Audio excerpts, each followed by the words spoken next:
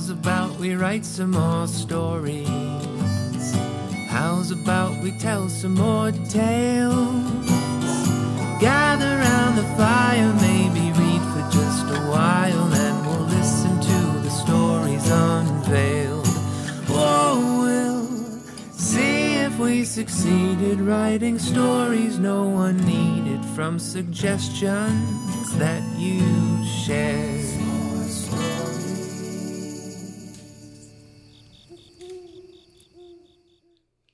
Hello, and welcome back to the Campfire. My name is Colby McHugh, and I'm your host, your compass that hopefully always points in the direction of good storytelling, because that is what S'more Stories is all about. It's a never-ending journey that we're on together, trying to figure out what makes a story great, and sometimes even writing them ourselves. Other times, our guests are busy launching their first ever podcast.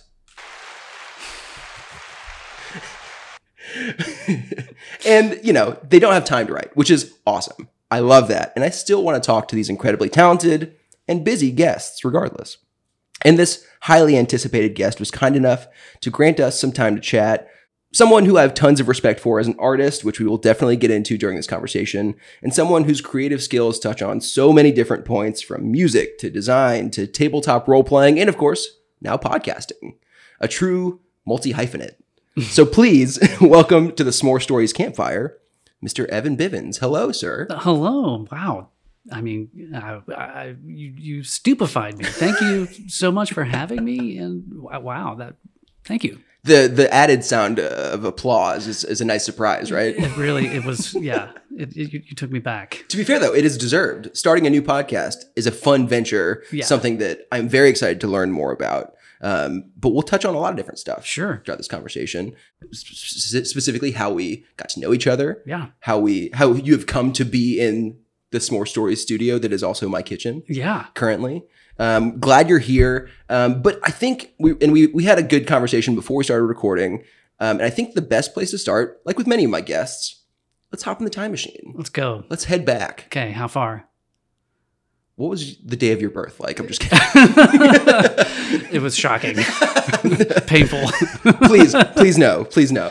No, of course. I think childhood is such an important, for our formative years, especially when it comes to creativity and art and just the things that we are into. And I think in your experience growing up, when you did, with the people that you did, I'm so curious kind of how your passions and the things that you were into as a kid kind of influenced you as an adult. Specifically, starting kind of in the 80s when you were growing up. The 80s, man. God, don't you miss them? I was born in 1991. Oh, wow. But I do miss them. You miss them anyway. I miss them physically and literally. Yes, you missed them. Yes. The 80s were gosh, it was a time. I was born way back in 74. Whew. So the 80s were like my prime time. And Matt and I grew up in the kind of a weird... We should say Matt is your older brother. Yes, thank you. Matthew McNabb Bivins, my older brother. He's only a couple years older. And we grew up in a part of town that was like downtown Winston-Salem, North Carolina. And there just weren't a lot of people around. They were it was pretty desolate. There weren't, the downtown had kind of burned out. The tobacco factories were no longer really in use up the street. And so there just wasn't a lot around, not a lot of kids to play with. So it was really just Matt and me. And imagination was kind of our thing. That's the best escape there is our own heads. Yeah. Our parents didn't want to give us video games. We didn't have cable TV. We didn't have any of that. We only had one TV that my dad turned up really loud because his hearing was really bad. Sure. And, that was just to watch the nightly news. Of course. So, our mom is an actor. Okay. Interesting. Yeah. So play acting was a thing. When we were really little, we would do magic shows. One of her mentors was a former professional magician in England. He was kind of famous. That's awesome. Yeah. He and acting teacher. In fact, he taught Tom Baker was one of his students. Wow. For those of you out there who doesn't know If you don't know who Tom Baker is, go. You do actually know who Tom Baker is. He's the fourth Doctor. Turns out you do in fact know. Yeah. David Bowie was one of his students. Anyway. Oh my God. Yeah, just like an amazing person. And Yeah. he gave Matt and I our first kind of magic tricks and taught us stuff and inspired us. So we just did things like that. The performing has always been there for you. Yeah. Interesting. Yeah. We've always, and we literally grew up on stage with our mom. It's in your blood. Yeah. She would take us backstage at, she went to grad school at Wake Forest. So we would go to Wake all the time, Sure. While she was in classes or teaching or directing or acting or whatever. It shows that she was in. We just kind of grew up around all of that stuff. And I suppose that's probably where things got started. Yeah. I mean, it sounds like since performing was such a big part of your childhood that it makes sense that storytelling would also be a part of that. Yeah. And so you mentioned before we started recording, the first DM you ever had was your brother, Oh, yeah. which is incredible. Yeah. I It mean, was. In the moment, I'm sure maybe it wasn't. I'm sure maybe you guys fought, but Well, no, actually, I mean, we were little. I was probably 10. And so, I mean, that might be a little bit younger than some kids pick it up. And I wouldn't have had it not been for Matt. I don't even know how he found out about it, to be honest, because back in those days, you didn't see commercials for D&D on your TV. you didn't just Google it. Exactly. There's no, I mean, how would you find out? I will have to ask Matt how he actually, maybe it was Dragon Magazine, probably. Ooh, we'll get him on the podcast. We'll find out. I'll interrogate him. Yeah, yeah. And Matt loved to read. I did not like to read as a kid. Interesting. I love to read now, but as a kid, comics, yes, books, boo. And We're comics guys. We'll get into that later. yeah. So Matt was already like primed to read all of that, become fascinated, wants to be a DM, but like I said, we lived on a street where we didn't really have friends. So it was just him and me. And we didn't have minis. And this is kind of before the days of minis. Sure. Now everybody has minis and it's kind of baked into the game. But back then, it was more theater of the mind. All theater of the mind. Unless you had your G.I. Joes. Yes. In which case. Then you got something as a visual. Yeah. So we broke out our Joes and that's what we would use. Yeah. Do you remember the first character you ever played? Yes. I don't remember his name. Sure. He was a paladin. Okay. Because as a little kid, and I think to a certain extent, I still kind of have these feelings of like when you create a character, creating the character who's going to make the evil choices, like the morally suspect choices, felt so uncomfortable for me. It feels wrong. It feels wrong. You feel guilty almost. Exactly. You really do. Yeah. You really do. And so I chose a paladin because I thought, okay, I'm going to be a guy on the straight and narrow. Sure. And that was my first. And I don't know how familiar you are with Dragonlance, but Only vaguely, but I would love to learn more about it. oh, it's so good. Yeah. It's so good. The books. I'd say the writing of the books is sometimes a little. And sorry to the writers, Margaret Weiss and Their listeners, the other guy. we apologize that it's fine. Yeah, we're sorry. Sometimes the writing is a little clunky, but the world building is so amazing. Sure. And we were captivated. We were just captivated by it. It's so well thought out. It's such a friggin' cool world. So I think strangely, because with Dragonlance, you kind of want to play the heroes of the Lance. They come with the characters in the books. You can play all those characters. Gotcha. But we didn't do that. Why would you do that? Of course not. No, we made our Rules own are made to be characters. broken. Yeah. So we did that, and that was really my introduction to D&D was Dragonlance. Yeah. That was D&D for me. You mentioned just the act of like thinking about creating a character that was bad made you feel bad. Yeah. Did the act of playing Dungeons and Dragons or Dragonlance like in the 80s also make you feel bad because of everything else and Because the of culture? Satan? Yes. Like that's the prime satanic panic years. And I, while as well noted in this podcast, I was born in 1991, but my parents were very much a big proponent of the satanic panic. And so I dealt with a lot of it growing up. Yeah. Like I wasn't allowed to read Harry Potter as a kid. Really? Because of that stuff. And so I got kind of the blowback. God, that's so funny when you think about how innocent Harry Potter is. Exactly, It's like the right. worst thing that happens is well, I don't want to give spoilers to people, but It's an old property. I think it's spoilers are okay. Yeah. I mean, for me, it was like when Hedwig dies. It's like, Yeah. that's the worst. There's terrible. nothing worse in those books than that. That's so funny. We did not grow up in a religious household. There you go. That's probably it. So, Yeah. but my mom is the kind of, my mom is the kind of person who, she probably was aware of satanic panic. She was probably worried deeply about us becoming disciples of Satan, but didn't want to say anything to us. So she didn't want to discourage polite us. of her. Yeah, I don't think she wanted to discourage us, using our imaginations, especially as an actor. And that's D&D is basically, it's improv. It's being in a character. It's acting. Yeah. Yeah, totally. So I think she was like excited that we were doing those things. Because you're acting in a way that maybe she didn't expect. Totally. And maybe that has some excitement for it as well. That's awesome. And I think, I'm not a parent, but I'm guessing that when you are a parent and you see your kid really into something and really interested and in something that is character building in some way, that has to be exciting. However, I'm guessing that she probably did genuinely worry that we were going to become cult members. And that worry was warranted, as you are currently a cult member now, obviously. Yes. Hail Satan. No, I can totally understand that. And I think it's awesome. Like, I love it when parents encourage kids to like follow the things that they are interested in. Yeah. Like, it's such a simple thing. I'm not a parent either, so I can't speak on parenting.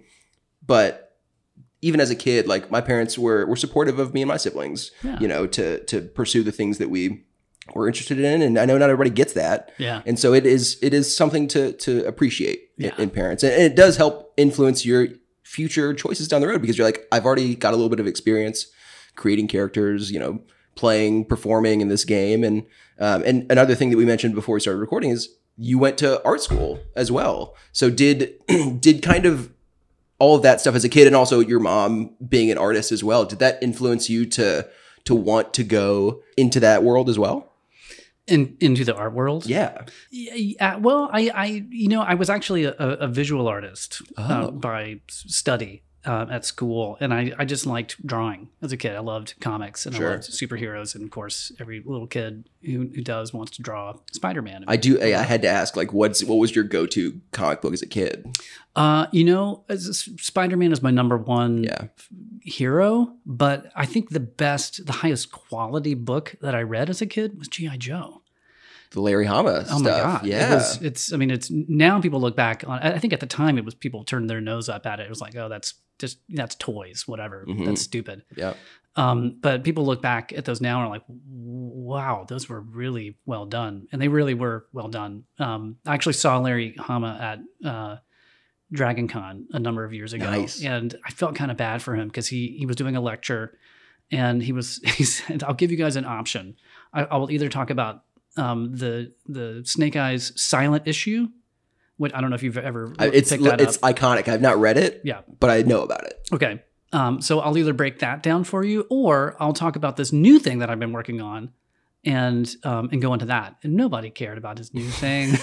I felt so bad for him because you could just tell. He was like, he's talked about this silent issue for so many times. So I didn't write any dialogue for it. Yeah. If anyone out there doesn't know what that is, the G.I. Joe comic book, it was literally an issue with no words. The character Snake Eyes in the comics could not speak. He did not have the use of his voice.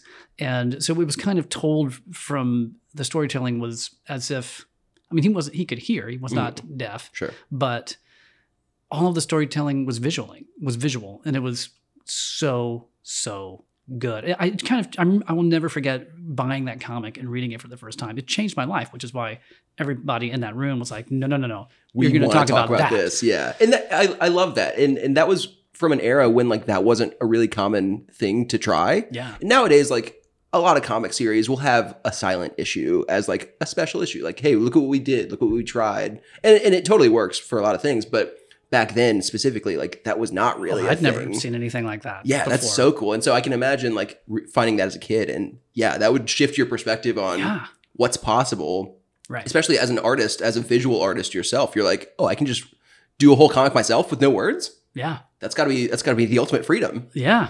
Yeah. I'm trying to remember now. I think he said that it was largely the reason for not having any dialogue was not because a timing thing. Yes, yeah, it had nothing to do with artistic Deadline. expression and everything to do with how his schedule and how behind he was. And so he's like, well, forget it. Let's just scrap the dialogue and do this, and stumbled into something absolutely brilliant. Sometimes limitations can force out some of the coolest stuff. Yeah. Like when you're just doing what you're given and making something happen with a deadline or with the limited time that you have. And yeah, it kind of forces creativity. Yeah. Which is so exciting. Yeah. What did you wind up studying in school, in art school? I was a drawing major. Straight up drawing. Mm-hmm. Awesome. And I had the best teacher on earth. His name was Clyde Fowler.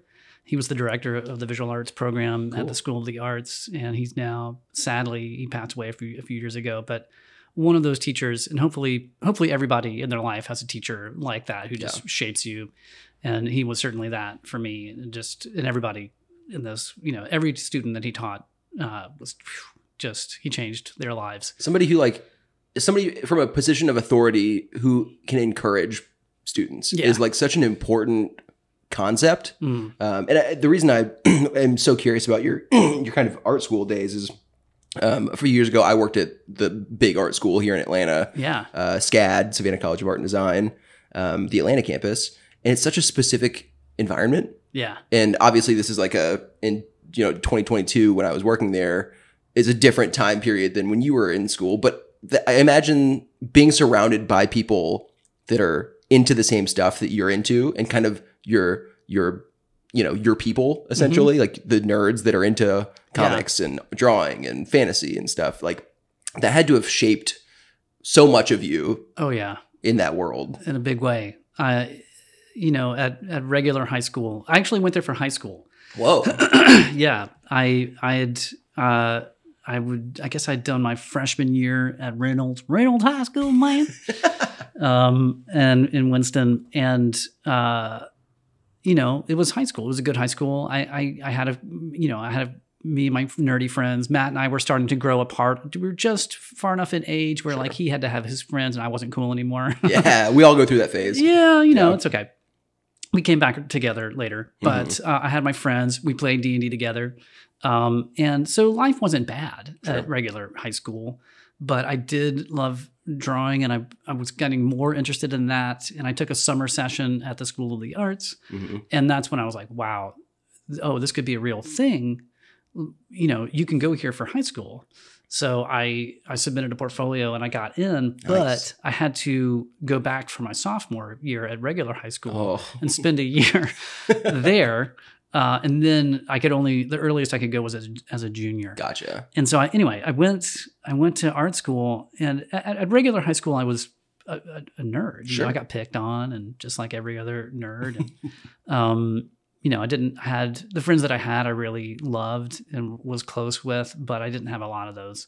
So I was excited about something new, something different. And North Carolina School of the Arts is an interesting place because it's not just a visual arts school, like where I went to college at the Maryland Institute. It's drama, music, a little bit of everything, dance, all of the performing arts, all of the visual arts, design and production. And then after I left, there was a film school and all kinds of stuff. So cool. It's kind of an amazing place. And all of a sudden, even though I'd grown up around the theater, I was surrounded by people my age and older. Not necessarily your parents and your parents' age. Yeah, exactly.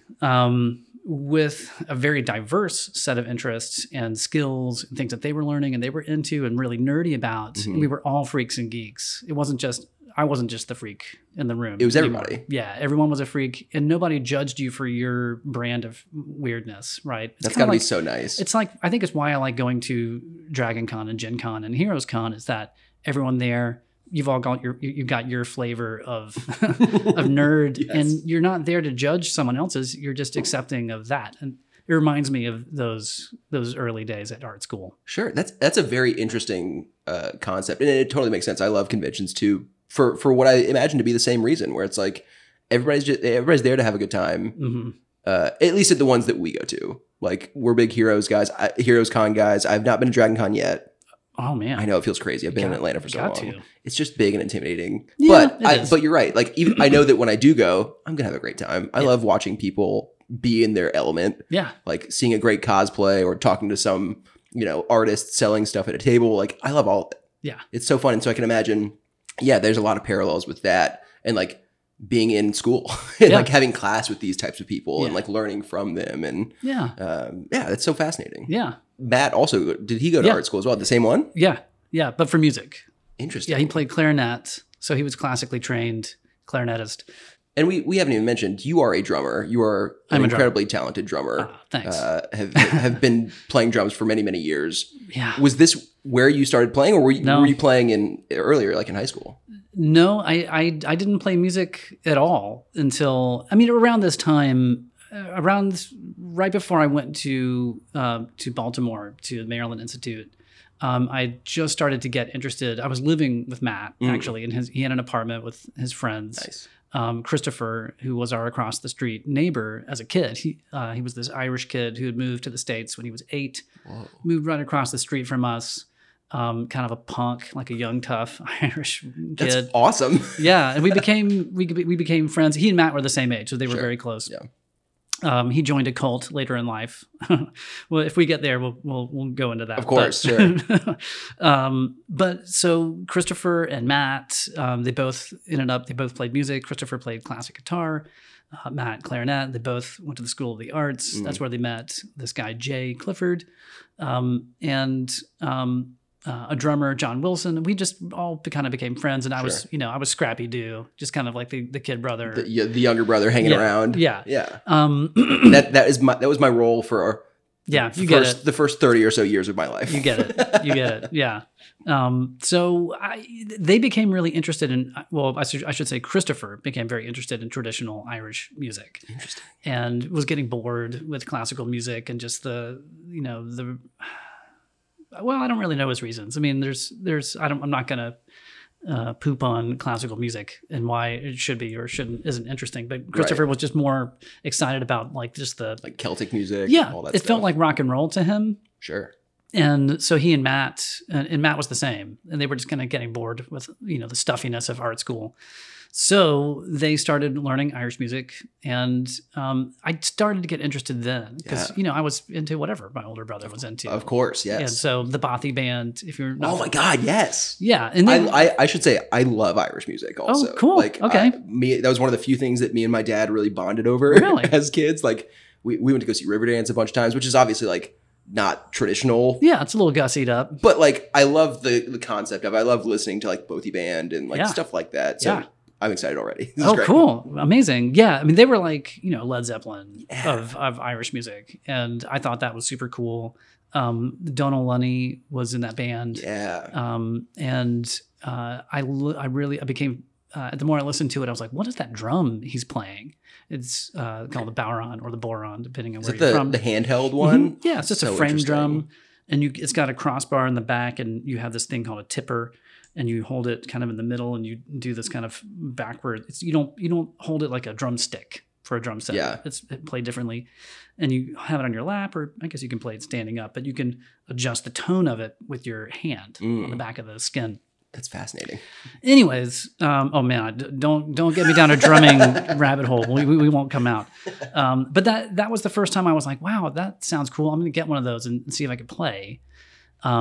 My dad. Where do you find one of those in North Carolina? I think we had to order one from like a folk, some kind of folk shop. Sure.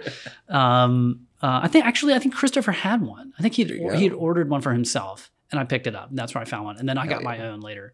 But that was my first instrument, was the Bowron, and then I decided to pick up, of all weird instruments, the hammered dulcimer.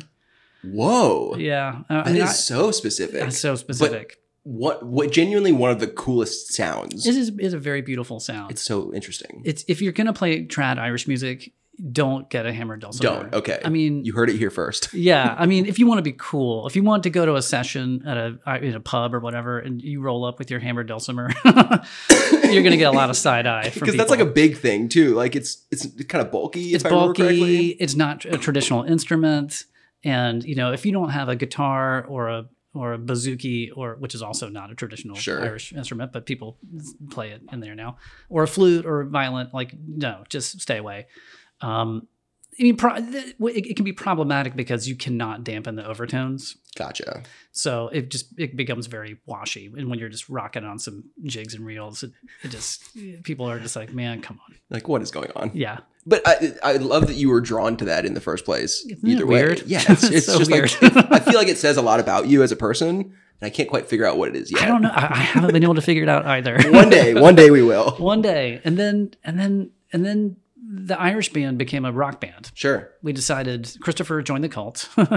It happens. It happens to the best of us. He's still in the cult. Oh, he is. To this day, yeah. I don't know if that's a good thing or a bad thing.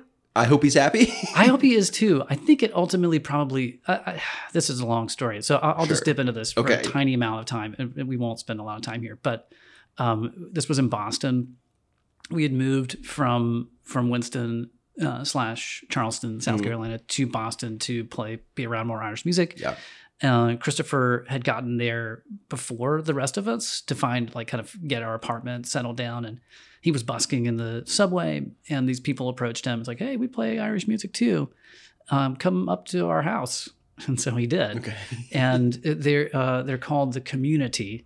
That sounds like an evil thing already. Well, yeah. Based on any pop culture cult. It is. They technically, I think the technical name for the entire community cult is called the 12 Tribes.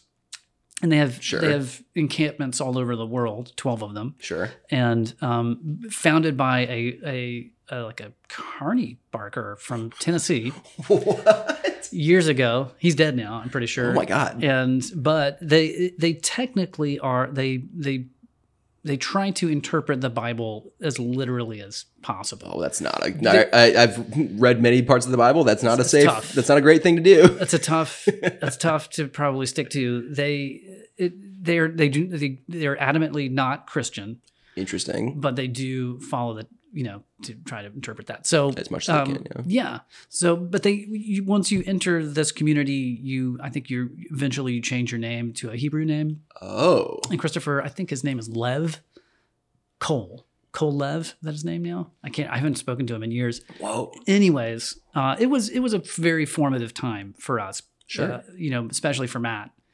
He lost his best friend to a cult. We actually spent a lot of time at the community to figure out okay, is this like the Moonies? Right. Is this Jim Jones? Is he is it safe? Exactly. Yeah. Do we need to have an intervention? And ultimately we came to the conclusion that this was a choice that he could make, and he was not in physical danger. We were not happy with it. Sure. It kind of throws a wrench in your guys' plans. Yeah. To a certain extent. Oh yeah, to a huge extent. But it was in a lot of ways, I think Christopher, he was, kind of a mad Irish kid who was diabetic. And so you're speaking to a fellow diabetic here. Okay. Wow. He was, I immediately have more sympathy for him. Yeah. Now. And he was just wild. He was drinking more than he should. Mm-hmm. And, and also I think he'd had a couple of uncles back in Ireland who were actual Franciscan monks, fully Friar Tuck. I met one of them, Larry the monk. His name was Larry. Yeah. Larry actually almost killed me. Oh my God. Yeah. There's so many stories. Gosh, I don't know if I should go into that one, but don't feel like you have to. The fact that you almost got killed by Larry the monk, we can just say that. Just leave it up to the mystery. It's a great story as it is. Okay. He was not homicidal. I'll just say that. Fair enough. It was accidental, but yes, Better. He did almost lead me to my death.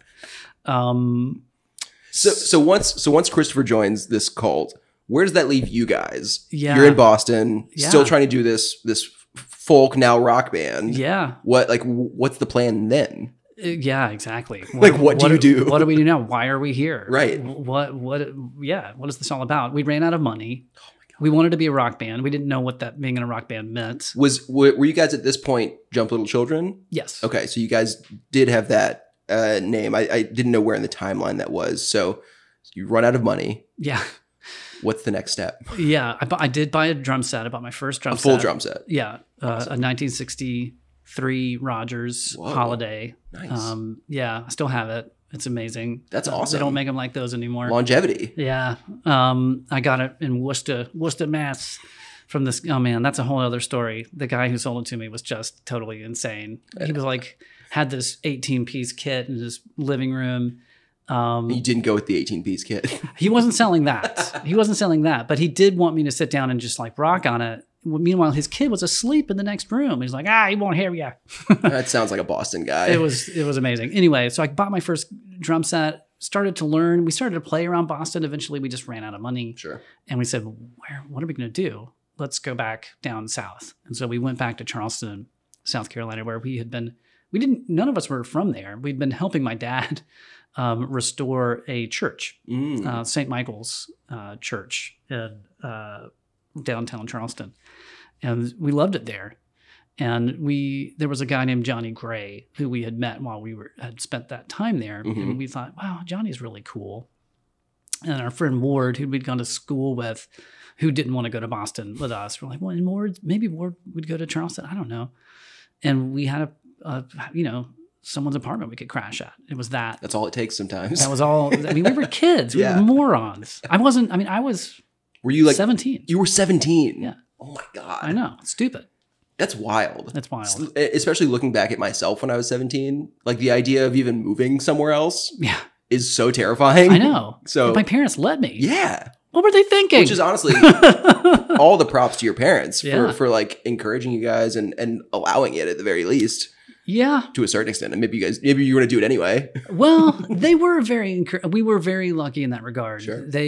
My dad, I think we lucked out because my dad had a very overbearing father and mother, but his dad never approved of what my dad did. He was a historic preservationist, which most people don't know they're like, what does that mean? Including my grandfather. It feels stuffy. It wasn't though. Not to my dad. Nice. Not to my dad. It could be to some, but for him, he was in love with everything Baroque. He loved Baroque music, architecture. He loved history. He was a rifle maker.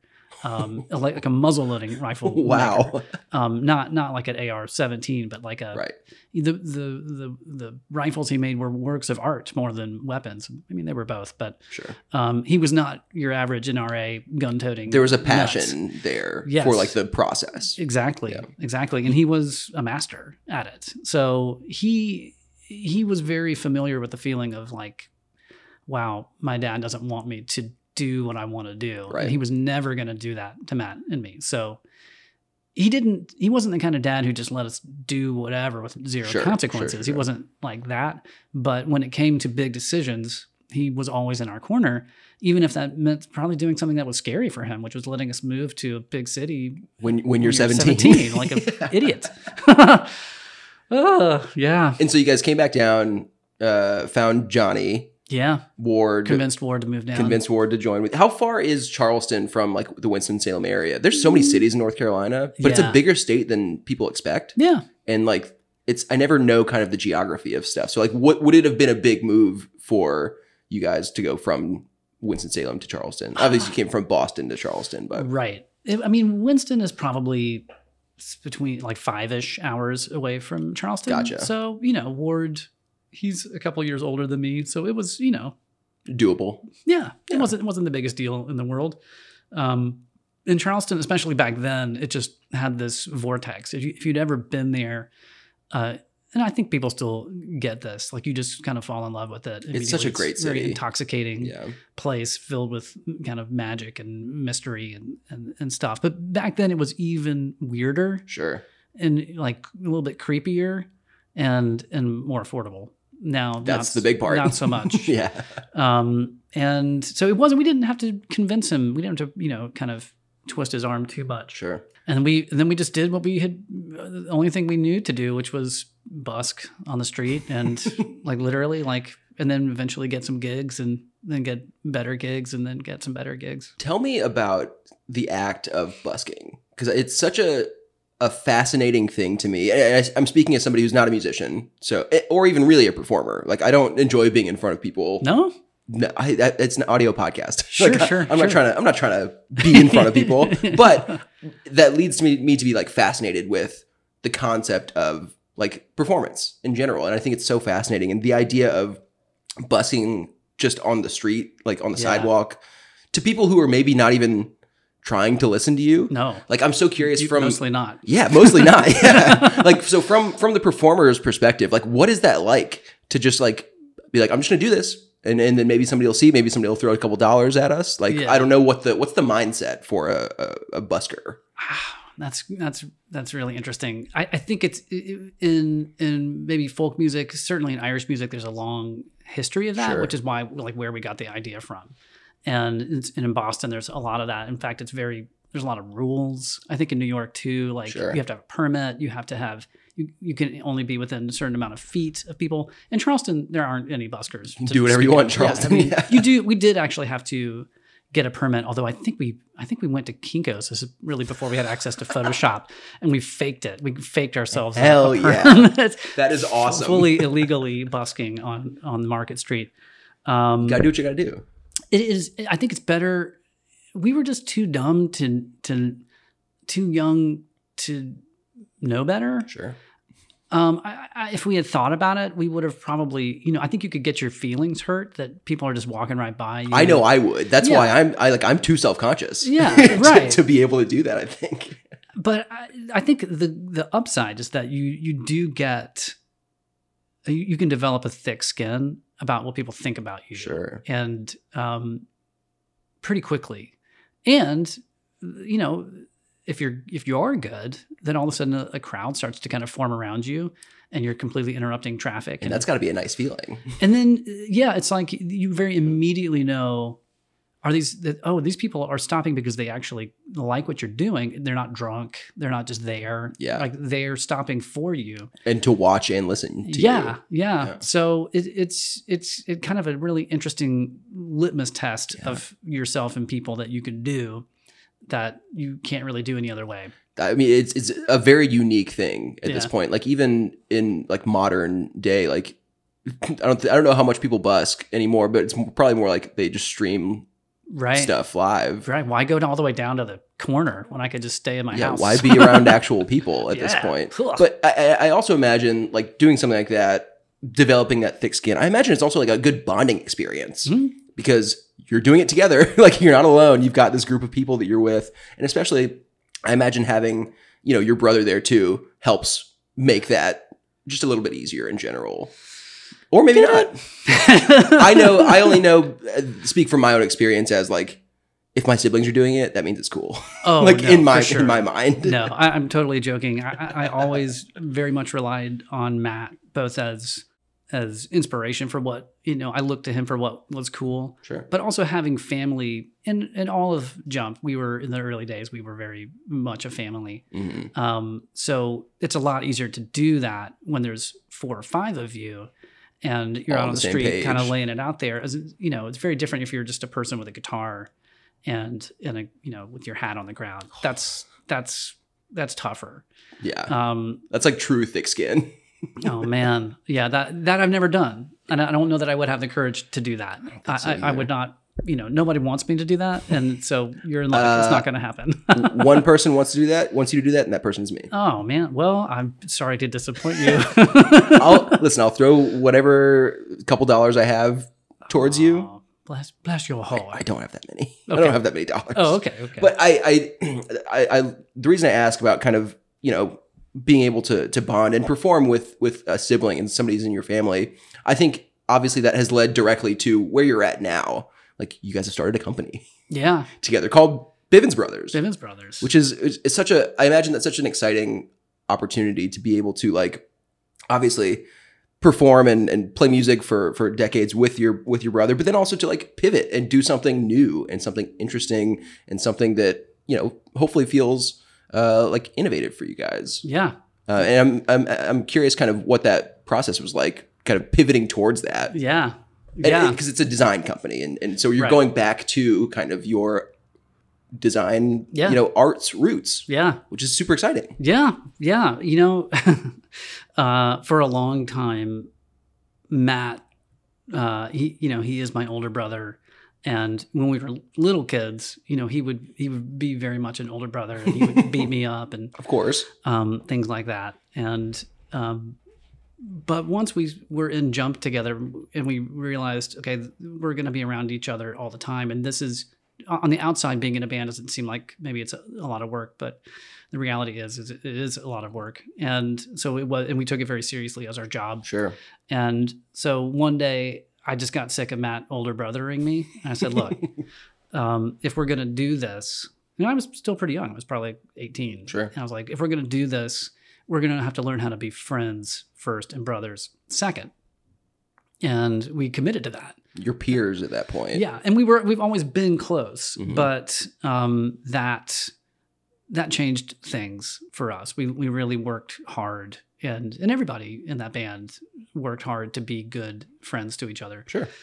So, when it came time to, we left Charleston and moved to Chicago, and I really followed Matt there. He was really going there. I mean, I think he wanted to leave Charleston, do something different, but he was really moving there because of his future wife. That's a big part of it too. And he should have, because she's amazing. Yeah. And well worth the move. I was a little bit more floating in life. Sure. I think I was like early 30s at the time, and wasn't really sure what was next. We had just closed this show that we had created called Cabaret Kiki, which was something that we had done with some of the coolest people in Charleston. Is this like a stage performance type thing, or like a band, like another band kind type of thing? Both. A little bit of both. A little bit of both. Yeah. It was. I'm getting a little off track from Bivins Brothers, but We'll come back to it. I'll get there. Yeah. I'll get there. So yeah, I don't remember how and when, but I'd become fascinated with cabaret, and like real cabaret, not necessarily. And that means a lot of different things to different people. Sure. So for some people, that might be a drag show, or it might just mean a singer and a piano in a jazz lounge. Sure. But for me, it was the roots of it were satire, multimedia, like song, comedy. It's Interesting. like where vaudeville was born out of. Cool. Like a variety show almost. Exactly. Okay. Exactly. And in my mind, it went a little bit further than even just a regular variety show, which would be interesting, but more like I wanted to create a Muppet show with human beings instead of Muppets. Oh my God! So it was very much inspired by that, with characters, and it didn't have a story in the way that an individual episode of a Muppet show didn't have a story per se, but it had a theme and situations, and like something it would resolve by the end of the episode. And so for a few years, we did this thing that monthly at a really cool place in Charleston called Theater 99. And we all had characters. Matt was the MC. I wrote all the music. Matt was the DM. He was the DM, of course. He was the DM of the theater. And we wrote comedy bits. I mean, we're not writers. We weren't comedians. I would beg to differ. If you're writing, you're a writer. I guess I was. I am. That's the S'more Stories rule. I accept. The principle. Okay, great. I accept this. So we were writing with our friends. We lucked into meeting so many amazing people. Do you know who Michael Flynn is? Yeah, from Slow Runner, right? From Slow Runner. Great band. Yeah. He was great writer as well. Oh my God, one of the best. Yeah. The fact that he's not a superstar is absolutely For criminal. real. Yeah. His wife, however, is way cooler than he is. Ooh, shots fired. Shots fired. Well, he would admit it too. Summer is just the coolest. And somehow we roped her into helping us write that show. And our good friend Joe, I roped my friend Carrie Ann Hurst. From Shovels and Rope. From Shovels and Rope. Oh my God. Another incredibly talented group. Oh, I roped. People. Yeah. I mean, we just got so lucky. Bill Carson, Nathan Kosey, who is now a music director on Broadway, like all of these people. It was just this kind of a superstar group of folks. And we created this really weird thing. And we did it till we exhausted ourselves, trying to come up with new material every month. We took some breaks here and there, but honestly, one of the most fulfilling things that I've ever worked on. Yeah. And once we got to the end of that, and we didn't really know what was going to happen next, Jump was now done, had been done. And Matt was like, I think it's time to move. It's time for me to move. And I was at the age where like, well, if I don't leave Charleston now, I'm probably not going to. You might be there forever. And not that that would be a bad thing, but I had never lived in a big city, and I figured, what the hell? So we moved to Chicago, and then immediately we're poor. It happens. Yeah, and I had a job just doing like working at a wine store, Sure. and whatever. And Matt was like, what if we build websites? Because he was an early on, he was interested in coding. Interesting. And like all of the Jump stuff and internet things, he was kind of handling all that himself because he was just a big nerd and was into it. Yeah. It's like, so we just decided, okay. That stuff was on the rise in that era too. So he was probably right on the cutting edge of it. Truly. And so I dusted off my design skills, which were extremely dusty. I mean, like rusty, dusty, crusty. And Matt did the same with his. And that was in 2008. So this was a long time ago. So you guys had been doing this for a few years. We've been doing it for a while, and we've had some side quests over the years. But we've been doing it for a while. And then, but things kind of got supercharged when we met Allison. And got ripped her into our evilness. Allison Kendrick, co-host of the ADHD 20 podcast, former guest of S'more Stories. Yeah. Please go back and listen to her episode. It's so good. She's such a good writer. I can imagine, knowing the little bit that I've gotten to know her, she has a supercharged type personality. Oh, yeah. So it makes sense that it would supercharge whatever she becomes a part of. 100%. Truly. Yeah, she's an amazing person and has been just invaluable for us, and has really helped shape everything that we've been doing since then. And it's Matt and I it's hard owning your own business. I can only imagine. And it's not everybody wants to do it. Not everybody should do it. And it certainly can create tension with your spouse potentially from time to time when things are not going well. But Matt and I have always just had an issue with authority, and we've worked for other people doing what we do now.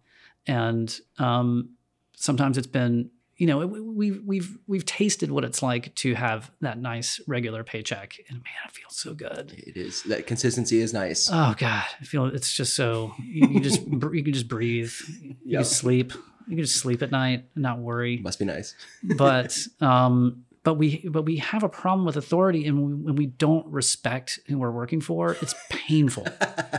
And I have, like, if you know their ideas are bad, you're like, this is stupid. I don't want to do this. Yeah, we worked at a place. The first place like job that we got in Chicago was for this company called they were called Quiet Foundation, and I was hired by this guy named Woody Ma, just a genius. Took a chance, hired Matt and I for his shop. Nice. And they were immediately bought out by a larger company. And so all the work that we did was just for this one company, which wasn't really why we had been, we didn't know that's what we were getting into. Right. And we were just getting kind of bored. So we went from there to a friend of ours poached us for a nonprofit. In Evanston. It's got to feel good getting poached. Well, we did like that. And we were like, okay, I can get up helping little kids learn how to read in the morning. Like that feels like more than like this other company was for like helping old white dudes make more money. This has some fulfillment a little bit to it. Yes. So we were excited for that. And then we did a year, and I will not name names, but the head guy of that company, I did not have a lot of respect for. Sure. And he thought that he was the second coming of Steve Jobs, and oh no, and the reality is Steve Jobs wasn't Steve Jobs. He was a myth. He had a lot of stuff going wrong for him. This dude was definitely not Steve Jobs, and thought he was. And so I was like, you know what? No. Matt and I were both like, nope, no thanks. So we went back out on our own, and we never turned back. And it's challenging. It's so rewarding. And it's also kind of slowly evolved from just building websites and stuff to becoming our way to perform again. Because we found the longer you're away from that, the more you miss it. I don't miss going out, being out, Like packing up my drums touring. at 3 o'clock in the morning. Yeah. I don't miss that at all. But we are our mom's kids very much in that way. Yeah. And so it never leaves. Yeah.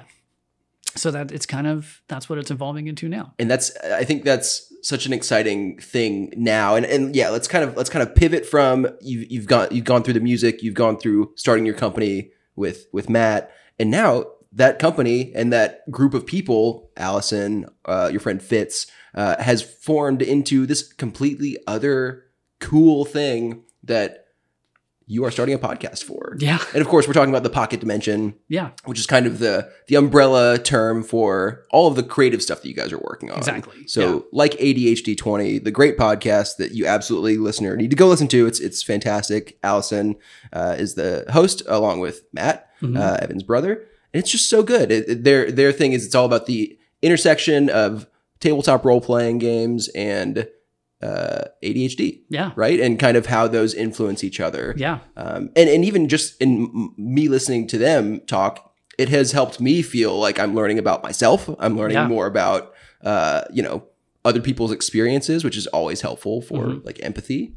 And then through that, they've started this live stream that they do, I think, once a week. And then you've popped up on a few of their things as well, episodes of the podcast, the live stream, of course.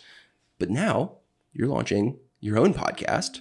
Yeah. Which I'm so excited to find out about because it's influenced by all the things that we've basically talked about. Right. It's performance. It's a little bit of writing, I'm assuming. It's D&D. And so can you give me kind of a rundown? And it's not live yet. It's not live. It's not live. It's not live. It's in pre-production right now. It is. So feel free to keep whatever secrets you want to keep secret. Yeah. I'll have to, I'll tread lightly lest Fitz. We don't want to incur the wrath of Fitz. Swings the golden axe of mercy on me.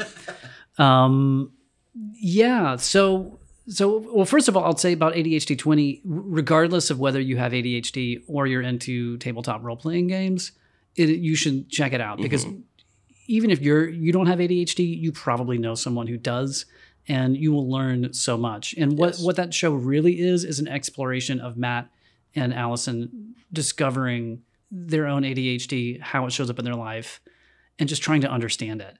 And then wherever they can, they relate it back to like where it does this kind of relate to this thing that we love called D&D or whatever. It's so interesting. I love hearing them talk, and I can't say that I am diagnosed with anything, but like I feel like hearing them talk about it and talk about their own experiences. Yeah, I did too. It just I was like, oh my God, I must have ADHD. Is there too. something like it gets my brain working. Yeah, which is exciting, and it kind of lets you think about, okay, if their experience is like this, what is my own experience like? Yeah. And yeah, I love it, and I'm excited to hear kind of where your role came out of that. Well, once again, Matt being my older brother, watching he and Allison do this was inspiring, and I just thought, wow, that's so cool that they just set their mind to this, and they're doing something really cool and something I think is really important. And so, about just over a year ago, it was Matt's and Allison's kind of we had a shared birthday it's now known as Castle Birthday. And Matt was turning 50. Nice. And Allison was turning 40. And so we decided to blow it out. And we rented a castle in Knoxville, Tennessee. Hell yeah. And this place I know Knoxville, and it's hilarious to think that there's a castle somewhere in Knoxville. There's a woman who owns this house, and there's a little bit of a sad story behind it. We don't need to go into all that, but it's kind of a tribute to her son, who was very much into medieval stuff. He passed away. That's the sad part. But she's kept this as like a tribute to him, and it's filled with kind of, it's decorated with Scottish themed plaids. I and love it. Suits of armor, and it's dark and creepy, and honestly, a whole lot of spiders inside. Sure. And very difficult. I slept with the light on every night. you gotta. I was very creeped out. But it's effective. But we went, and this was Matt and AK and Fitz and me. Fitz's full name, by the way, is Anna Fitzgerald, for people who don't know. I didn't actually know that myself, so now I know. Yeah, but you can call her Fitz. So we went there, and we had not played D&D in person ever. The four of us, because we'd started in the pandemic, and we all live in different cities. And all virtual all the time. And so it was just exciting to do that at all. And we thought, if we're going to do this, let's do it up in this weird, creepy castle. The ideal place to do it. Yes. And Matt and AK, I want to say they were like wrapping up season 1 of ADHD 20, I think. And it was there was probably a little bit of me like having some FOMO, like, oh, Matt's doing something cool. I want to do something cool. Yeah. And I think the seed of this, Fitz and I love playing D&D with Fitz. She's such a smart, funny, ridiculous player. Yes. And every character she does, I always want my character to be her character's best friend because she's just so great to play with. And she has this character named Herb, who is a tortoise folk barbarian chef. I love that on its own. Yeah, yeah. And when you experience Herb in person, it's just like it's so great. It makes sense. And I had this character named Bud, and Bud is, and the irony is that we've only like played Bud and Herb like maybe in some one shots. We don't have a campaign with Bud and Herb ever, but I in my opinion, I don't get to play Bud enough. Yeah, and Bud, I made him up for a one shot. For that, our great friend Alejandro Tay, who used to have a company called Tabletail Games, another former guest of S'more Stories. We Hell love Tay. Yeah! I mean, he's just so amazing. Yeah. And he was doing a one shot. I think we'd gotten this one shot from my brother Matt for his birthday, and so I rolled up this weird ass character. I'd never played a deep gnome before. Sure. It's like, yeah, sure, that sounds cool. Yeah. He'll be a rogue. Why not? And he's going to sound like just a kind of a redneck. A redneck. I love that. That sounds amazing. And that was Bud. And I gave him, his full name is Kriglin Extra Flump Bud Liquor. Of course, no one can pronounce Bud that. Liquor? Bud, yeah. Not butt. Bud Liquor. He gets that a lot. I love that. But so everyone calls him Bud. Yeah. And so anyway, we're at this birthday party and I'm feeling ADHD FOMO. And I just at some point I turned to Fitz and said, okay, I've got this really stupid idea. What do you think? What if Bud and Herb had a talk show? And it's evolved over time because the original idea was actually quite bad. And it was... We love bad ideas because they lead to the good ones. Well, in this case, I think it has. But so the original idea was, what if Bud and Herb had just like a morning talk show? And all we did was interview other people about their, like, whatever campaign that they've just played, their exploits, but they have to do it in character. Sure. And talk about it in character, like whatever happened. And on paper, it was like, yeah, okay, yeah, I could see that. That sounds fun.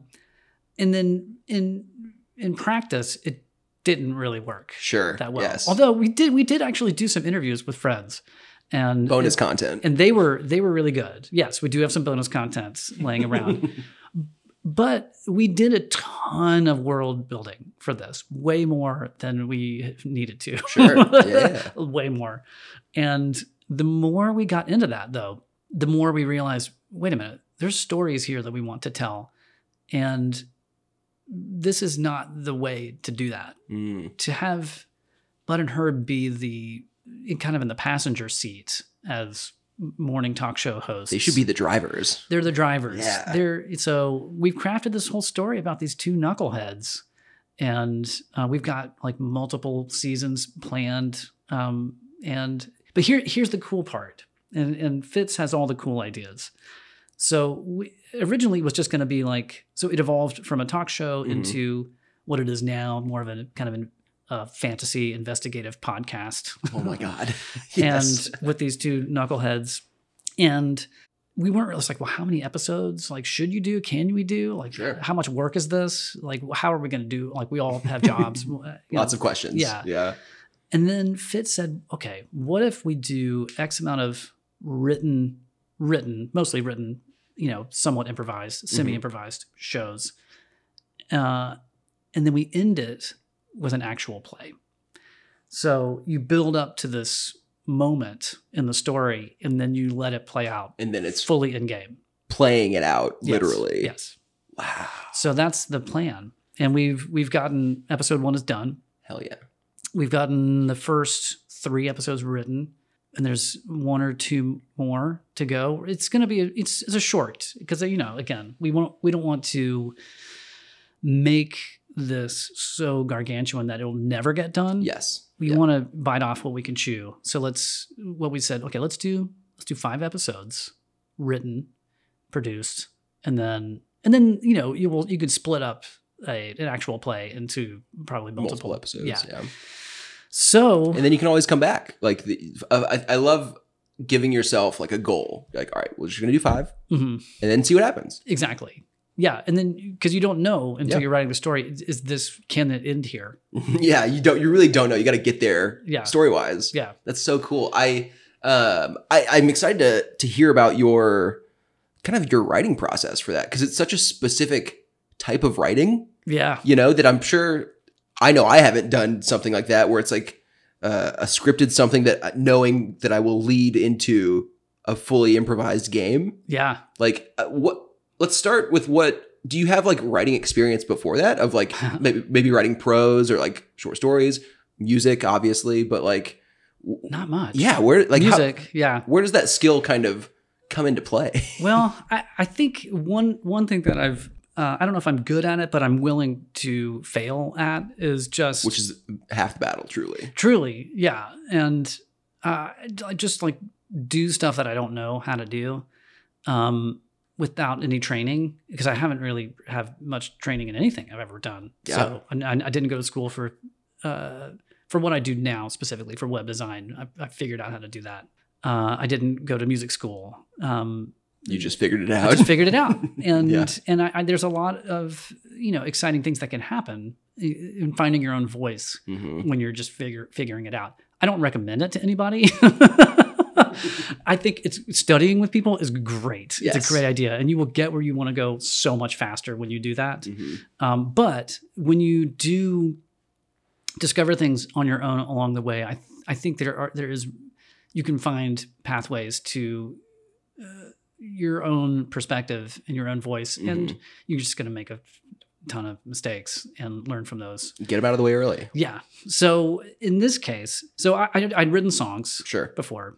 I don't know if I would call myself a songwriter in the sense of like songwriters who are prolific, like who live and breathe it. Right? Shall I go back to my original point of the principle of S'more Stories? If you've written a song, then you're a songwriter. Okay, yeah. Thank you for that. Okay, I'll stop doing that. You're doing the Colby. Okay. Oh, I'm sorry. Yeah, I'd written songs. I was a songwriter. Yes, and that's a very specific process, and it's very different for everybody. But I had that experience. And I think the key takeaway there was in songwriting, sometimes it's like a Magic Eye poster. Remember those? Yeah. Where it kind of comes into view when you're least expecting it. Yeah. If you can relax your mind enough, then you can you can see the thing. Sure. And if you can relax your mind enough to let out whatever it is it's trying to get out, then it'll happen. And then other times it's excruciating, right? It's just like this laborious, you chiseling away at the stone. Yes. But I think that was my first introduction to just let the creativity flow. Yeah. But then you also have to put it in music and it has to sound cool. There's other elements so it can fail. To it. It can still fail. Then, you can write a great song, but then there's all these other parts of it that have to go with it. And that's the hard thing about music, I'm sure. Yeah. Is that there's all these other elements and variables. Oh, lyrics, man. And lyrics, lyrics suck. Do you, to kind of the lyrics point, when you would write songs, did you tend to think of them more on like a narrative scale or purely like a personal, or like where did you kind of come from that process, I guess? Depending on what I was doing. In Jump, it was always real personal. Gotcha. And I think I aimed for colorful storytelling language, sure, but not in a linear sense of like in a Bob Dylan way. Not like telling a story. A folk way, right? But it was also like I had to write music that fit with that band. Yes. And emotionally and sonically, like it had to makes sense. Had to match. Which is weird because that band was super eclectic. So like it was in a lot of ways it was anything goes. Lots of different sounds were included. Yeah, for sure. Yeah, that is interesting to think about too, because then when you transition that into something like Cabaret Kiki, very where different. you're writing still songs and writing bits and sketches and stuff, did the kind of experience that you had writing songs help that process? Totally. Yeah. And the songwriting process was also really different Sure. because we started writing things that were built purely for an emotional moment. It's like, okay, we're going for this emotion in the show. It's got to be dark. It's got to be funny. It's got to be sassy. You knew the tone of Yeah. what you were trying to do. Yeah. And so the song itself wouldn't be like a folk style story told, but it would be very much a part of the fabric of this overall story we were telling. Sure. I don't love musical theater that much. There are musicals that I do love. I do love Cabaret. I love Hedwig. But in general, Cats. I like Cats. Sure. Yeah. But there's a lot of musical theater I roll my eyes at. It's easy to roll your eyes at sometimes. No offense to musical theater course not. lovers. But one of the things that I loved about Hedwig so much was that they were just good rock songs. That's the sweet spot. And I think. it told a story, but it didn't have to be linear in any way. And it wasn't I loved the whole framework of how it wasn't I'm talking and now I'm singing. So anyway, so all of that stuff, yes, it did inform Cabaret Kiki. And I learned a lot, especially working with Summer and Joe and Matt and writing little bits. Yeah. And none of us were, like I said, comedians. None of us had written stuff like that before. We were just figuring it out. And we just had so much fun doing make-believe. Like bouncing ideas off of each other. Yeah. Like I imagine that's half the fun. Oh my gosh. And then you put it up on its feet and it either it kills or it sucks. And you learn either way. And then you move on. Yeah. I imagine with that kind of act of co-writing, has that helped with Bud and Herb with working with Fitz on all this stuff? Because obviously it's less like prose and probably more like world building for the podcast. Yes. But at least from my perspective, I love the world building part. Yeah. Like that's so fun to kind of let your brain. Oh yeah. It's literally just fantasy in your head. Like you're letting your brain explore and make stuff up in your head. And, and I imagine the idea of doing that with somebody else like Fitz adds a whole other layer of like fun to that. Oh my gosh. I don't know that I would enjoy it if I was just on my own. Sure. I don't know that I'd feel as confident about it if I didn't have someone there to bounce ideas off of and to have ideas bounced off of me and to, look, my advice, if anyone's looking for my advice, which we are all looking for your advice. Yes. Are you? All the listeners are screaming into their phones right now. We want Evan's advice. Work with people who are better than you. Yes. That's my best advice. Find people who are better than you and convince them that you should work together and you'll have a really great time. Yes. And I've been lucky enough to do that in pretty much everything that I've ever done. I guess one of my gifts is just roping people into doing stuff that I want to do. Yes. And so I got Fitz to agree to this. I can't imagine what she thought when I first pitched her, what if we just had these two dumbasses who had a talk show?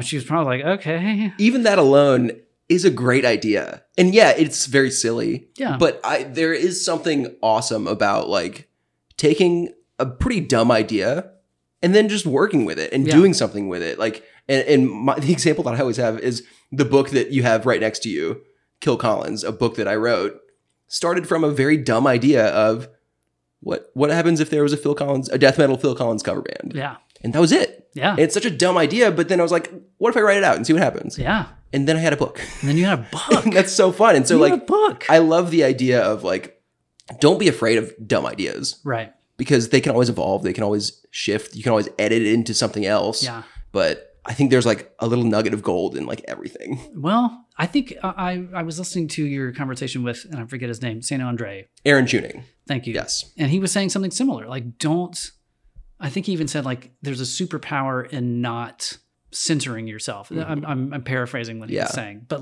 don't let some of those little ideas pass you by.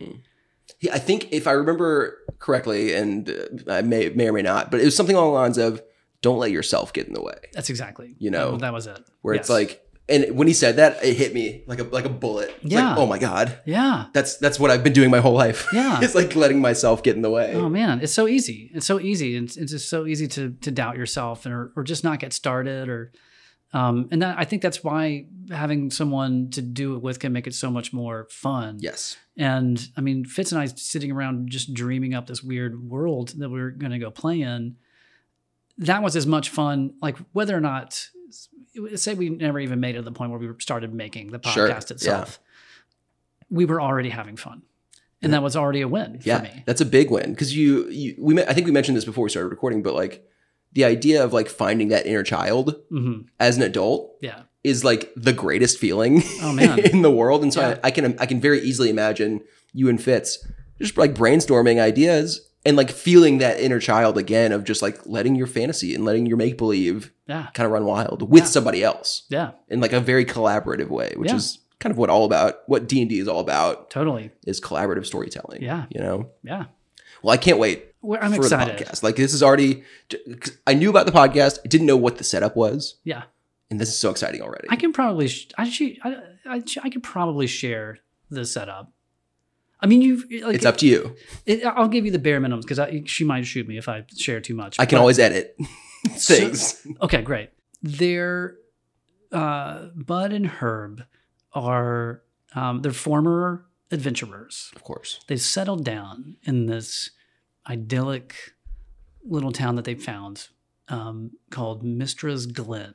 Mm-hmm. And Mistress Glen, it's kind of a Twin Peaksian picket fences kind of small town. Nothing bad ever happens there, right? Like there's no monsters to speak of. There's it's not super D&D in that way. I mean, there's different, I love that, species, different races, whatever you want to call them. And so but in terms, there's not a lot of strife there. And they thought, wow, you know what? Let's hang up our hats. Let's move to this little town.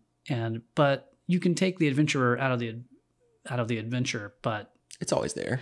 So they've retained their love of just things mysterious, and they've started a podcast, an in-world podcast. Love this already. About they're on the hunt for a cryptid. And that's as much as I can tell you about that. That's all I need. Yeah. So it's an investigative podcast for a cryptid that is haunting the countryside around Mistress Glen. And the name of the podcast is The Adventures of Bud and Herb, which I'm sure people who smoke a lot of weed will think that it is about something very different. That didn't even hit me, and I do enjoy some weed. Yeah. That's hilarious now that you mention it. We're gonna I feel like we're required to put in some weed references. Get some sponsorships from like weed companies or like Delta 8 companies or something. We should do that. Microdose. Yeah. Come on, microdose.com. Let's go. So the name of our show is called The Adventures of Bud and Herb. Their show is called Mysteries of the Verdant Valley. Ooh. And so I would listen to that in the real world. Yeah. Well, you're going to have a chance to. Yes. Yeah. I can't wait. It is. I haven't had this much fun in so long. It's been one of the most important things. Like Cabaret Kiki, I was saying, was really fulfilling. Mm-hmm. This has the same vibe of like, wow, we're just truly making this stuff up out of thin air and we're putting it out in the world and it feels good. Like, that feeling when you write your book and you're like, that's good. I did that.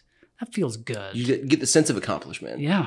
And it is so nice. And the fact that you get to do it with a friend makes it all the better. Yeah. And so I can't wait. I can't wait to hear more when the episodes start coming out. I always feel like I have to ask every guest this a little bit. And I think we've touched on all these different points of creativity and art. But I think we just got to find out, in your words, in your mind, as granular or as vague as you want, like what makes a good story? Like what connects you to a good story in your mind? No, that's a great question. It can be anything. Movie, TV show, book, podcast, comic, whatever. Man, I think the things that have resonated with me have always, because I love genre things, right? Horror, we both do, science fiction, superheroes. That's my sweet spot. Mm-hmm. But the stories that in those genres that have always resonated the most with me are things like in Battlestar Galactica, where sure, it's on the surface, it's a story about dogfights in space. Ships and space, yeah. But it's a story about people and religion and just their daily strife and everything that they're going through. And the stakes are very real in that way.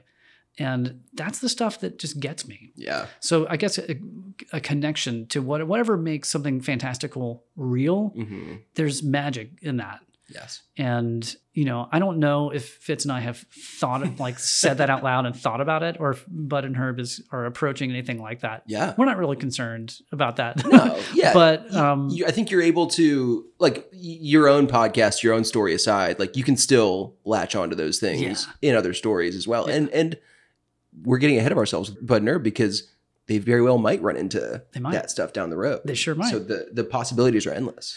Well, and I've been burying the lead a little bit here because Fitz and I, we meet every Friday to discuss things, whatever. And we were meeting yesterday, and we were actually discussing episodes 4 and 5. And there are some characters that we don't have voices for. And we were wondering if you and Seth might be interested. I mean, this is you're asking live on the air. The answer is a hearty, absolutely yes. And we'll check with Seth McKay, of course, our mutual friend.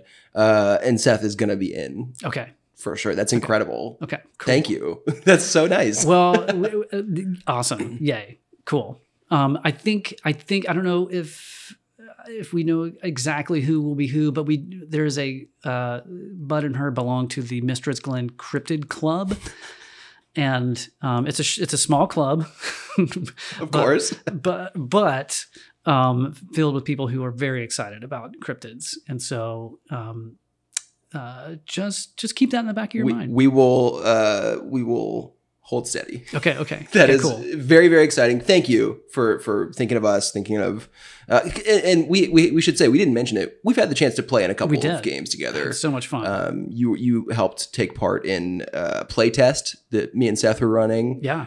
Which was specifically for the zine that me and Brittany are publishing. Yeah. Called Mishmash, which will come out soon. We got a couple weeks before those will get delivered. But so we've had the chance to play some games together. Yeah. And that's how we knew. We're like, okay, these guys, they're cut from the same cloth and they would kill this. So just nerds who like having fun with each other. Yeah, but also do it well. That makes us feel better. That just hearing that, because you never know when you're doing it in the moment. You're like, is this stupid? Am I being dumb right now? No.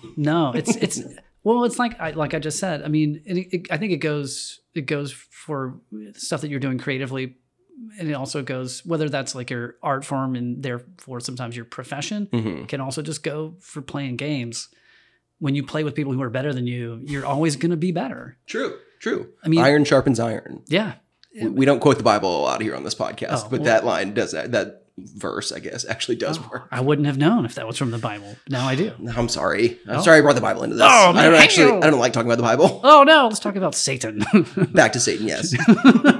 But back to kind of the thing that you mentioned that you love about stories, where it's like you're able to find things that ground stories in various genres. Yeah. Right? It can happen in sci-fi, like you mentioned with Battlestar Galactica. It can happen in fantasy. It can happen in horror. Like when it happens in horror, we're recording this in October. Yeah. Like I love horror movies. Oh yeah. When you see a good horror movie that has like a grounded reality in a crazy world. Yeah. Like it's such a sweet spot. Oh man. For me. Yeah. I love it. And you make it so much more deeply terrifying. Yeah. It's so much worse. A big layer of scares to it. I need recommendations because my wife does not like horror movies. So I'm way out of touch. You're talking to the right person. Yeah, I know I am. Yeah, you know who you need to talk to like really nerd out about horror is Lindsay Jean, my brother's wife. Let's do it. I mean, I challenge anyone in the world, she has seen more horror movies than any other human being. I guarantee it. A kindred spirit. Yeah. For sure. So, I mean, I get plenty of recs from her, and she kind of knows what I'm into and what I like don't like so much. But even still, like Elise doesn't watch horror, so I never have the opportunity to unless I'm just like you got to commit to it sometimes. Yeah. It is hard. And I have a similar issue. My significant other, Brittany, does not love horror things, does not like scary things. Early on in our relationship, I got her to watch a couple because she was still trying to impress me. Yeah. And I was like very excited. I was like, oh, she's into, we watched like It together. Like, great. Oh, wow. And then very quickly she was like, I like you, but I don't need to watch Feels these bad. anymore. And I was like, Yeah. understandable. Yeah. I get it. I'm the weird one here. Yeah. But you're right. Like finding those kindred spirits that do like horror movies and can appreciate them when they're like good. Okay, so I have a challenge for you. I love challenges. Hook me up with story, because my Elise does like thrillers. Mhm. She loves murder, right? Like she's Who totally doesn't? cool with that. Sure. I love murder. Yeah. So that is fine. Supernatural stuff, she just gets bored. Fair. Right. Anything sci-fi or supernatural, she just starts snoozing. Yeah. But if it rides the line between thriller and horror, she can get on board with Okay. that. She'll be still kind of tentative, but if any things that you know that are horrific but not supernatural based, I'd be interested to get any of those recs. I've got some gears turning in my head Okay. already. I'll send some your way. You were talking about Barbarian, Yes. which I still haven't seen. Is that a candidate? Or Or is there some supernatural stuff in there? it's not supernatural. Okay. I loved Barbarian so much, but it is I can't really spoil much because there is a bit of a twist.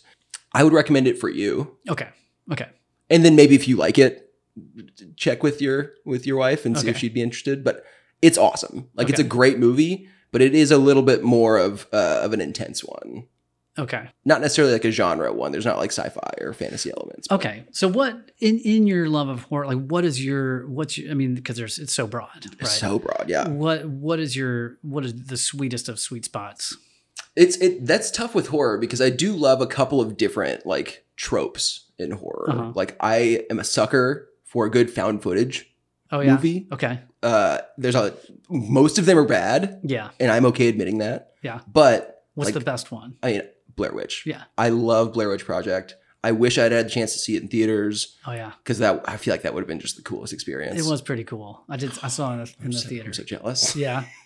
I mean, But also, like, that was just a different time. Like, that you was. probably saw it on, by yourself. It's true. I did watch it I was in high school. I watched it on a portable DVD player in bed at Nice. night on my chest. See, I feel like that could be scarier, actually. It was pretty terrifying. And I think that was like right around the era of my life where I was getting into horror. Mhm. And so I was still scared of stuff at the time. Now I'm like the most desensitized Yeah. person ever. Fully calloused. Yeah, I was fully calloused. Yeah. And so like I watched that at an era where it was like, it really stuck with me. Yeah. That and I love The Descent.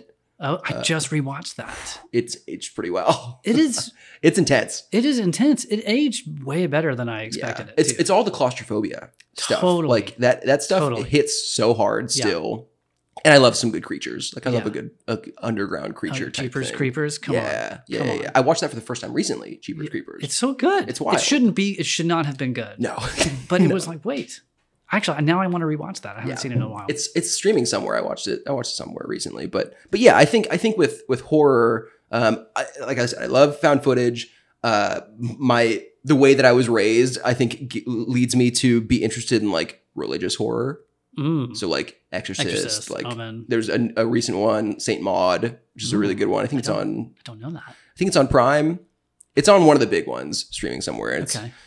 kind of along those same lines where it touches on a lot of religious stuff. Yeah. And so, yeah, I would say like slashers, I can kind of do without like Yeah. the classic slashers. I'm not a big like Friday the 13th, Yeah. like Nightmare on Elm Street. I've seen the first ones of all of those, Uh-huh. but never necessarily felt like I had to like Yeah. watch all 10 of them Yeah. or whatever.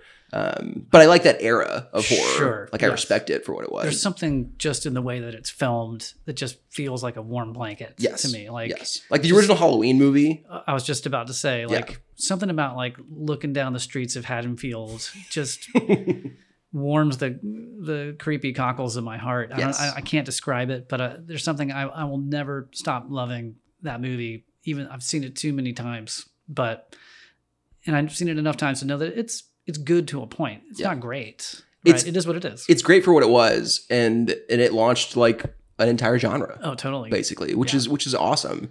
And I think with modern horror especially, like every year you get like a couple really cool horror movies that like will stick with you. Like years ago, Paranormal Activity. That was like the big cultural one when it came out. I remember a few years ago, It Follows. Oh yeah, came out, and it was like, this is different. This feels like modern. This feels new. This feels fresh. Yeah. This year's it was Talk to Me. I don't know that one. It was an Australian horror movie. Okay. I got a chance to see it in theaters. I'm sure it's streaming somewhere now, but it's awesome. It's like elevated, intense, about like high schoolers. So I get kind of the like young person, stuff like that. Teen Scream is one of my favorite subgenres. Yeah, I would say this is a little bit more grounded than like a typical like Scream regular slasher. I love the Scream movies. I love the Scream movies. Oh hell yeah! I mean, so good. Come on, I watched the worst. I watched Scream 3. And that is the worst one. I don't care. I'll watch it. I just did. I just watched it recently this summer. What's interesting about the Scream franchise as well, we're deep in the horror rabbit hole here, but it's October, so this fits. Yeah. Is that Scream had a bad Scream movie, and they've gotten better again. Yeah. Like I've enjoyed the last couple. Yeah. It's like almost like reboots somewhat. Yeah. They actually said something. There's a new word for it. There is. I don't remember what it is. It's like a preboot. Something like that. Yeah. It's like it's requel. A requel. Requel. That's what it is. That's yes. Thank you. Which is a thing that we see more and more nowadays where when people just they can't come up with Star original Wars ideas. Movies, Yeah. like, let's get the legacy characters in here and kill them all. Exactly. Yeah. Which is like mileage may vary for the viewers Yes. for these. But I think specifically with these Scream movies, they've kind of recaptured some of the fun of it. Because it's like the meta aspect of horror, and it's all like touching on all these specific tropes already. Yeah. And so it's just, I enjoy those movies. Like they're fun. There's a rumor that Nev will be back for the next one. I missed her in this last one. Oh my God. Like, come on. There's no Scream without Nev Campbell. Scream is one of those few horror franchises where I've watched all of them. And there's like 6 now at this point. Recently, me and Brittany rewatched, or for me, for the first time, watched all the Final Destination movies. Oh, wow. I'd never seen any of them. I think I've seen the first one. The first one's awesome. Uh-huh. The middle 3 are terrible. And then I think the 5th one is the most recent one, and it was like not bad. Okay. But the first one's a classic. Okay. For sure. But we were like, let's check them out. And they're not really like scary. So Brittany was able to kind of get through them because we're just laughing. They're goofy. Yeah. Which a horror comedy, that's a good sweet spot for me. Like, okay. A good horror comedy. Shaun of the Dead. I mean, just the king of it. They're rare. Yeah. They're rarely made. And so when one comes out that's like really good or fun. Oh, have you seen crap, it's got one of those names where I can never remember it. Tucker and Dale versus Evil. Amazing. No, that one is memorable. Head, yeah. No, there's one. I just watched another movie by this guy. I think his name is Josh Rubin, the director. Scare Me? Yes. Something, yes. God. I love Josh Rubin. The dude's awesome. He's amazing. He's a genius. He's a genius. In that movie, you've seen that movie. Mm-hmm. It's so good. Him and Aya Cash, I believe. Yes. The girl in that, yeah. Yes. I did not love Werewolves Within as much. It was fine, yeah. It was okay. Had some moments. I had never seen what's her face, AT&T woman in anything before. As an actual actress, yeah. Yeah. That was fun. Yeah. Anyways, sorry. Never apologize for talking about horror on this podcast. I would talk about it outside of October.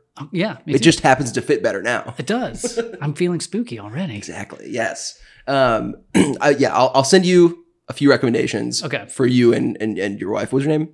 Elise. For you and Elise to check out. Because I do love that. I love finding things that people can like. I don't want to just send somebody something that I'm like, this is going to scare the shit out of you. Yeah. It's like, no, that's not fun for me. Right. Like I enjoy being like, here's something that I think you're going to like. And then if you do like it, I'm going to feel really good about myself. Yeah. That's where I draw my positivity. Yes. Yeah. Let's pull back from the rabbit hole that we've been in. Okay. Next time. Yes. We'll chat more. Okay. But before we get to the story spotlights, which is kind of one of our last segments for this, I want to get a story topic from you. Well, I've been calling it, I don't have a name for any segments yet outside of story spotlights, but I'm calling this spontaneous topics. Okay. Or spawn topics. Spawn topics. Love that. and it's just a way for a guest to feel like they're contributing something. Oh, wow. Even though you didn't have the time to write a story, which I forgive you for. I thank you. I'm sorry. I forgive. Yeah. This is your chance to just throw something out there, and it'll get put into this topic spreadsheet that people will get to choose from. Okay. And there's not a wrong answer. You can literally say one word and it'll be fine. Well, this is October. It is October.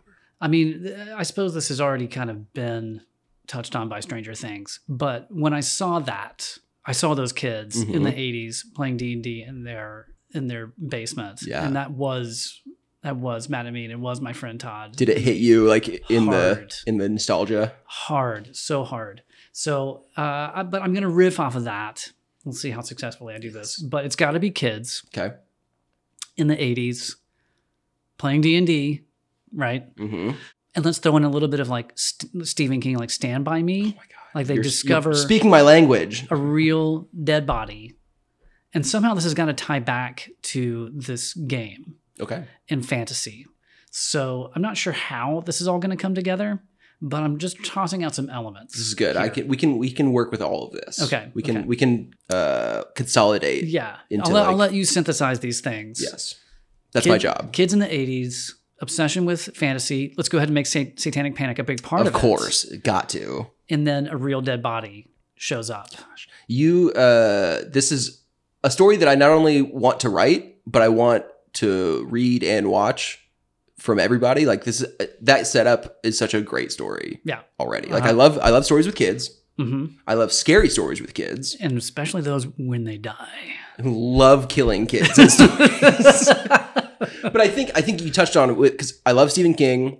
He's one of my favorite writers. Oh yeah. And he was able to kind of tap into that genre of like he's the master. Young kids dealing with scary stuff. And then like it's good versus evil. Can I tell you my It story? I would love to hear your It story. My favorite Stephen King book. The thing I always say about It, and if you haven't read It out there, it's very long. So buckle up. Over 1,000 pages. Yeah. And the first 1,000 pages, I think, are the best book he ever wrote. Mm-hmm. The last 200 pages, not as much. Endings are tough.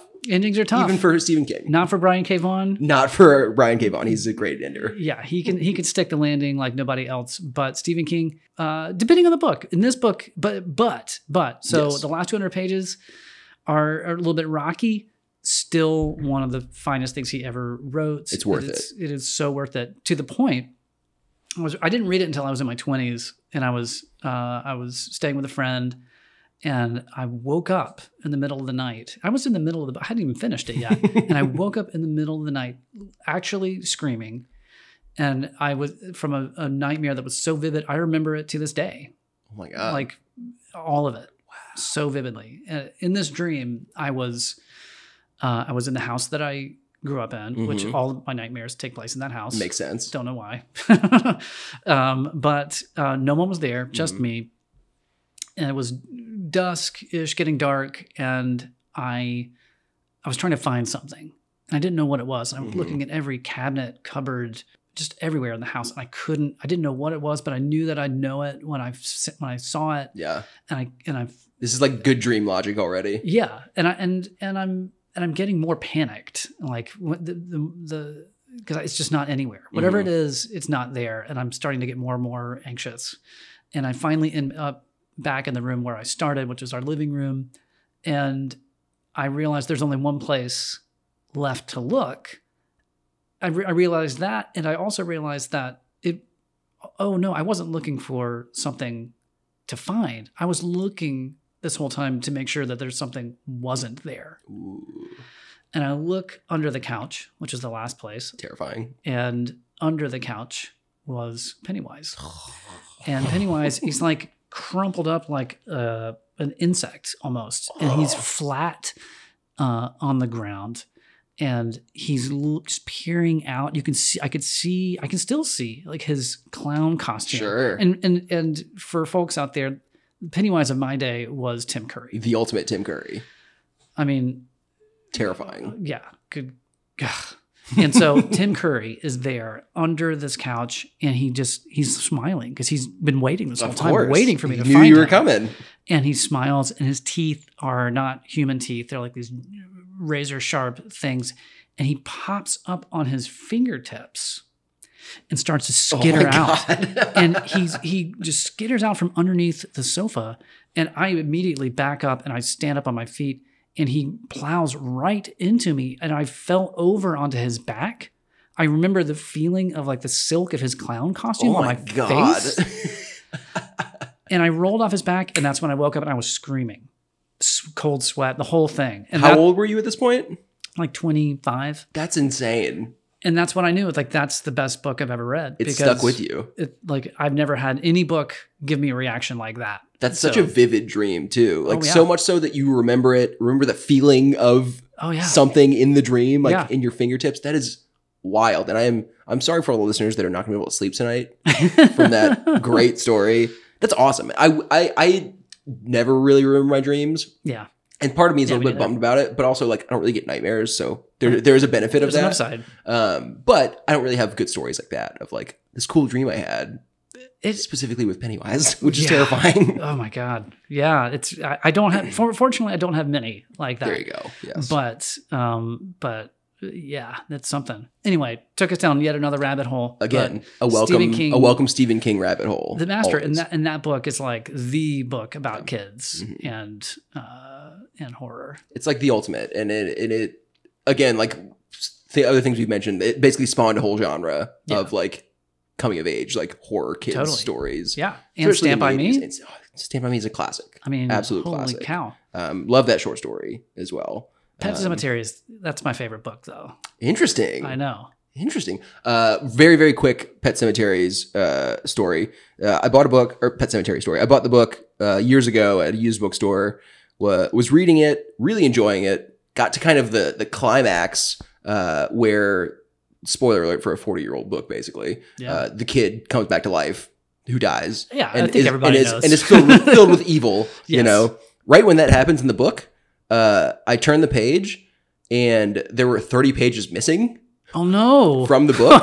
It just went from like 230 to like 260 with no like missing pages. Oh. It looked just like a print error. Oh wow. And so then like a chapter later the book ended.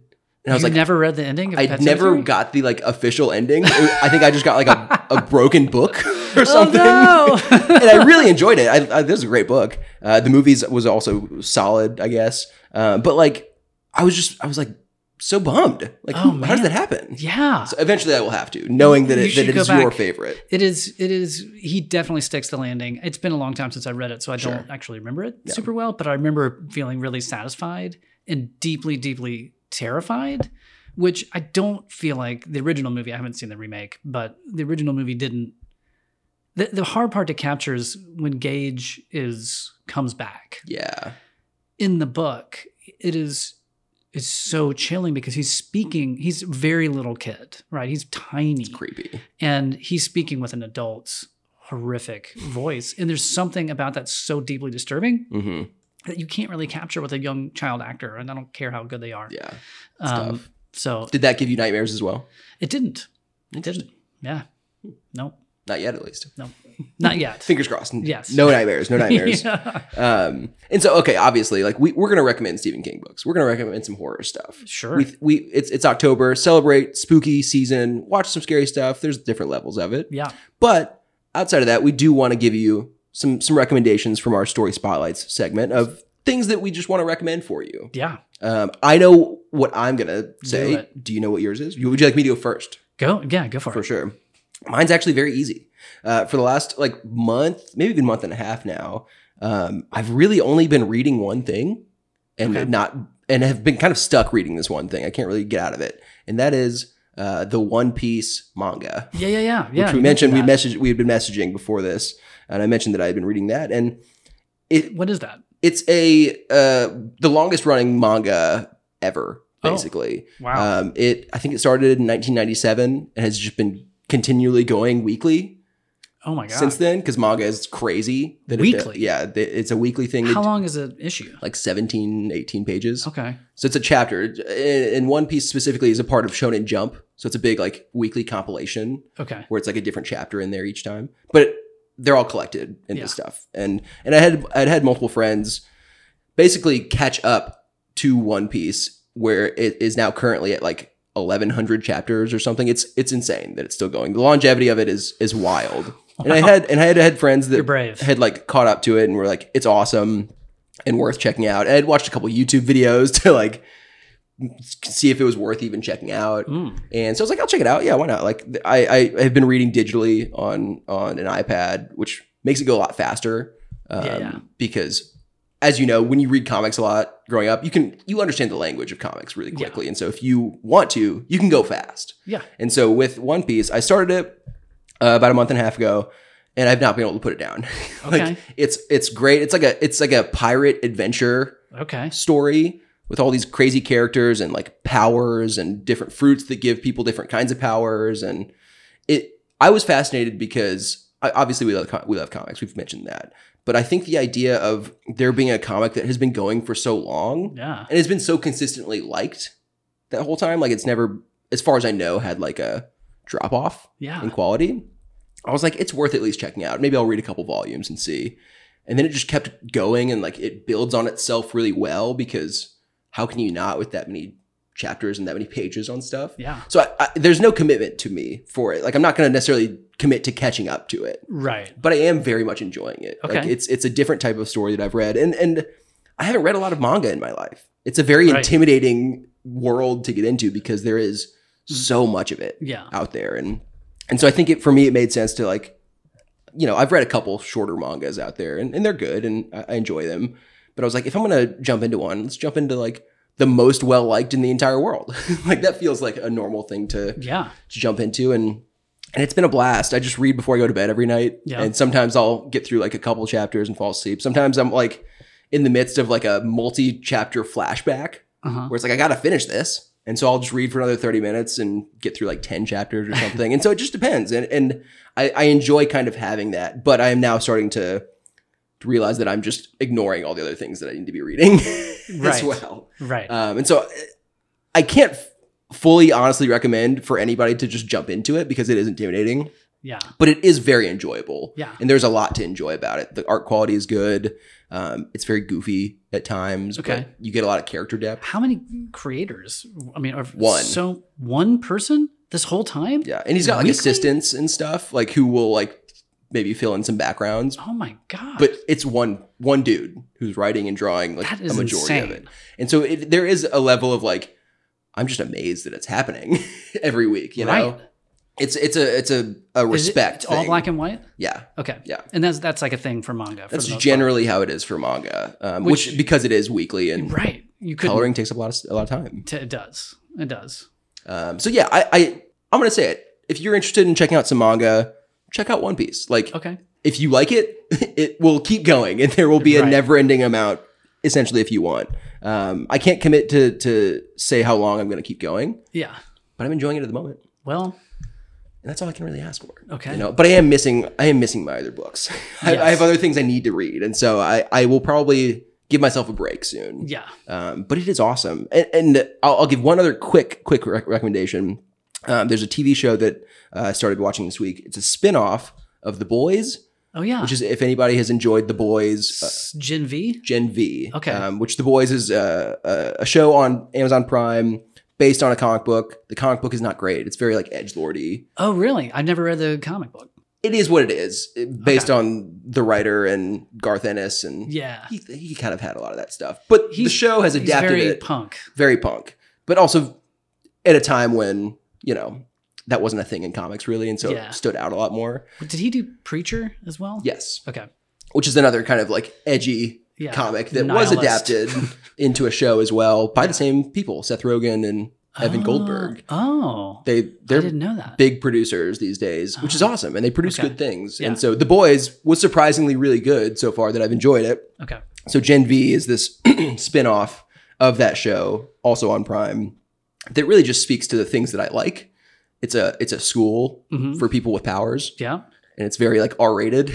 Yeah. And that's like all I need. Like I'm in. I love the classic like X-Men trope of students with powers. Yeah. That's all I need. And it's great. So I would give that a recommendation. I guess you should probably watch The Boys if you're gonna watch Gen V, but from what I can tell, you can kind of get by without. Yeah. Like you could probably jump in pretty easily if you wanted to. I've seen season 1 of The Boys and I liked it. It's dark. It is dark. So sometimes I get a little gun shy on things that are that dark, that cynical. Sometimes. And I can understand that.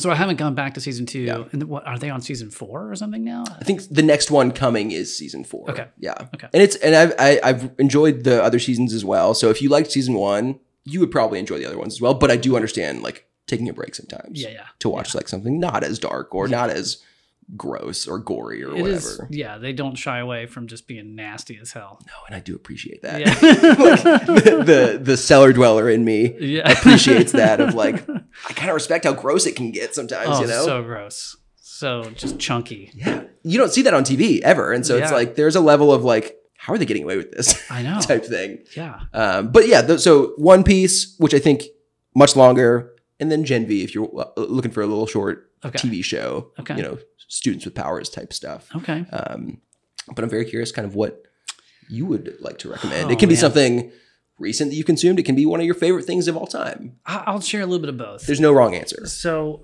I've been similar. I've similarly been on a kind of a completionist kick of the Legend of Drizzt novels. Yes. I know. It deserves Iconic. a chuckle. Wait, we also need to spell Drizzt. Is that with 2 Z's or 3 Z's? Just 2. Just 2, okay. Just 2 is all you need. That's all you 3 is need. too much. Yes. Drizzt. Which we should say, Drizzt is an iconic Dungeons & Dragons character. Legendary drow, dark elf, ranger. So the funny thing is, when I was a kid, like I was saying, I was into Dragonlance. Right. And I liked those books, and I read a lot of those books. And then my friend Todd, who homebrewed our DM game, or our D&D game, was always trying to get me to read this book by this guy R.A. Salvatore, or Salvatore, however you pronounce it. And he was like, "Yeah, you gotta learn about Drizzt." I'm like, whatever, boring. It's not Dragonlance. I don't care. And then years later, actually, the top of the pandemic, I was a big Agatha Christie nerd. Finished, I think I'd read every last Poirot novel there was. Wow. I was like, I guess I got to do something else. And I got the Dragonlance original trilogy, and I read through those. I'm like, that's great. And then just a recommendation popped up in my feed for Drizzt. And so I said, okay, I'll do it. I'll dive in. And I've not read another book since I've started. It's been back to back. I started at the very beginning, before the original book with Drizzt, where he debuted, was called The Crystal Shard. Okay. And there's no backstory to him. He's just a character. He just pops up. And he wasn't even supposed to be the main character. He's just a dude. And he's kind of more of a mysterious, he's kind of the Snake Eyes of the group. Sure. Right? Yeah. And, but he became so wildly popular that, and that was actually, it was R.A. Salvatore's first book. He'd never written a novel before. And D&D took a chance on him, and it changed his whole life. That's awesome. So anyway, he went back and started with Drizzt's whole story from, being born in the Underdark and Minzo Baranzan and all of that stuff. And, I don't know how much you know about this. Only the very basic facts.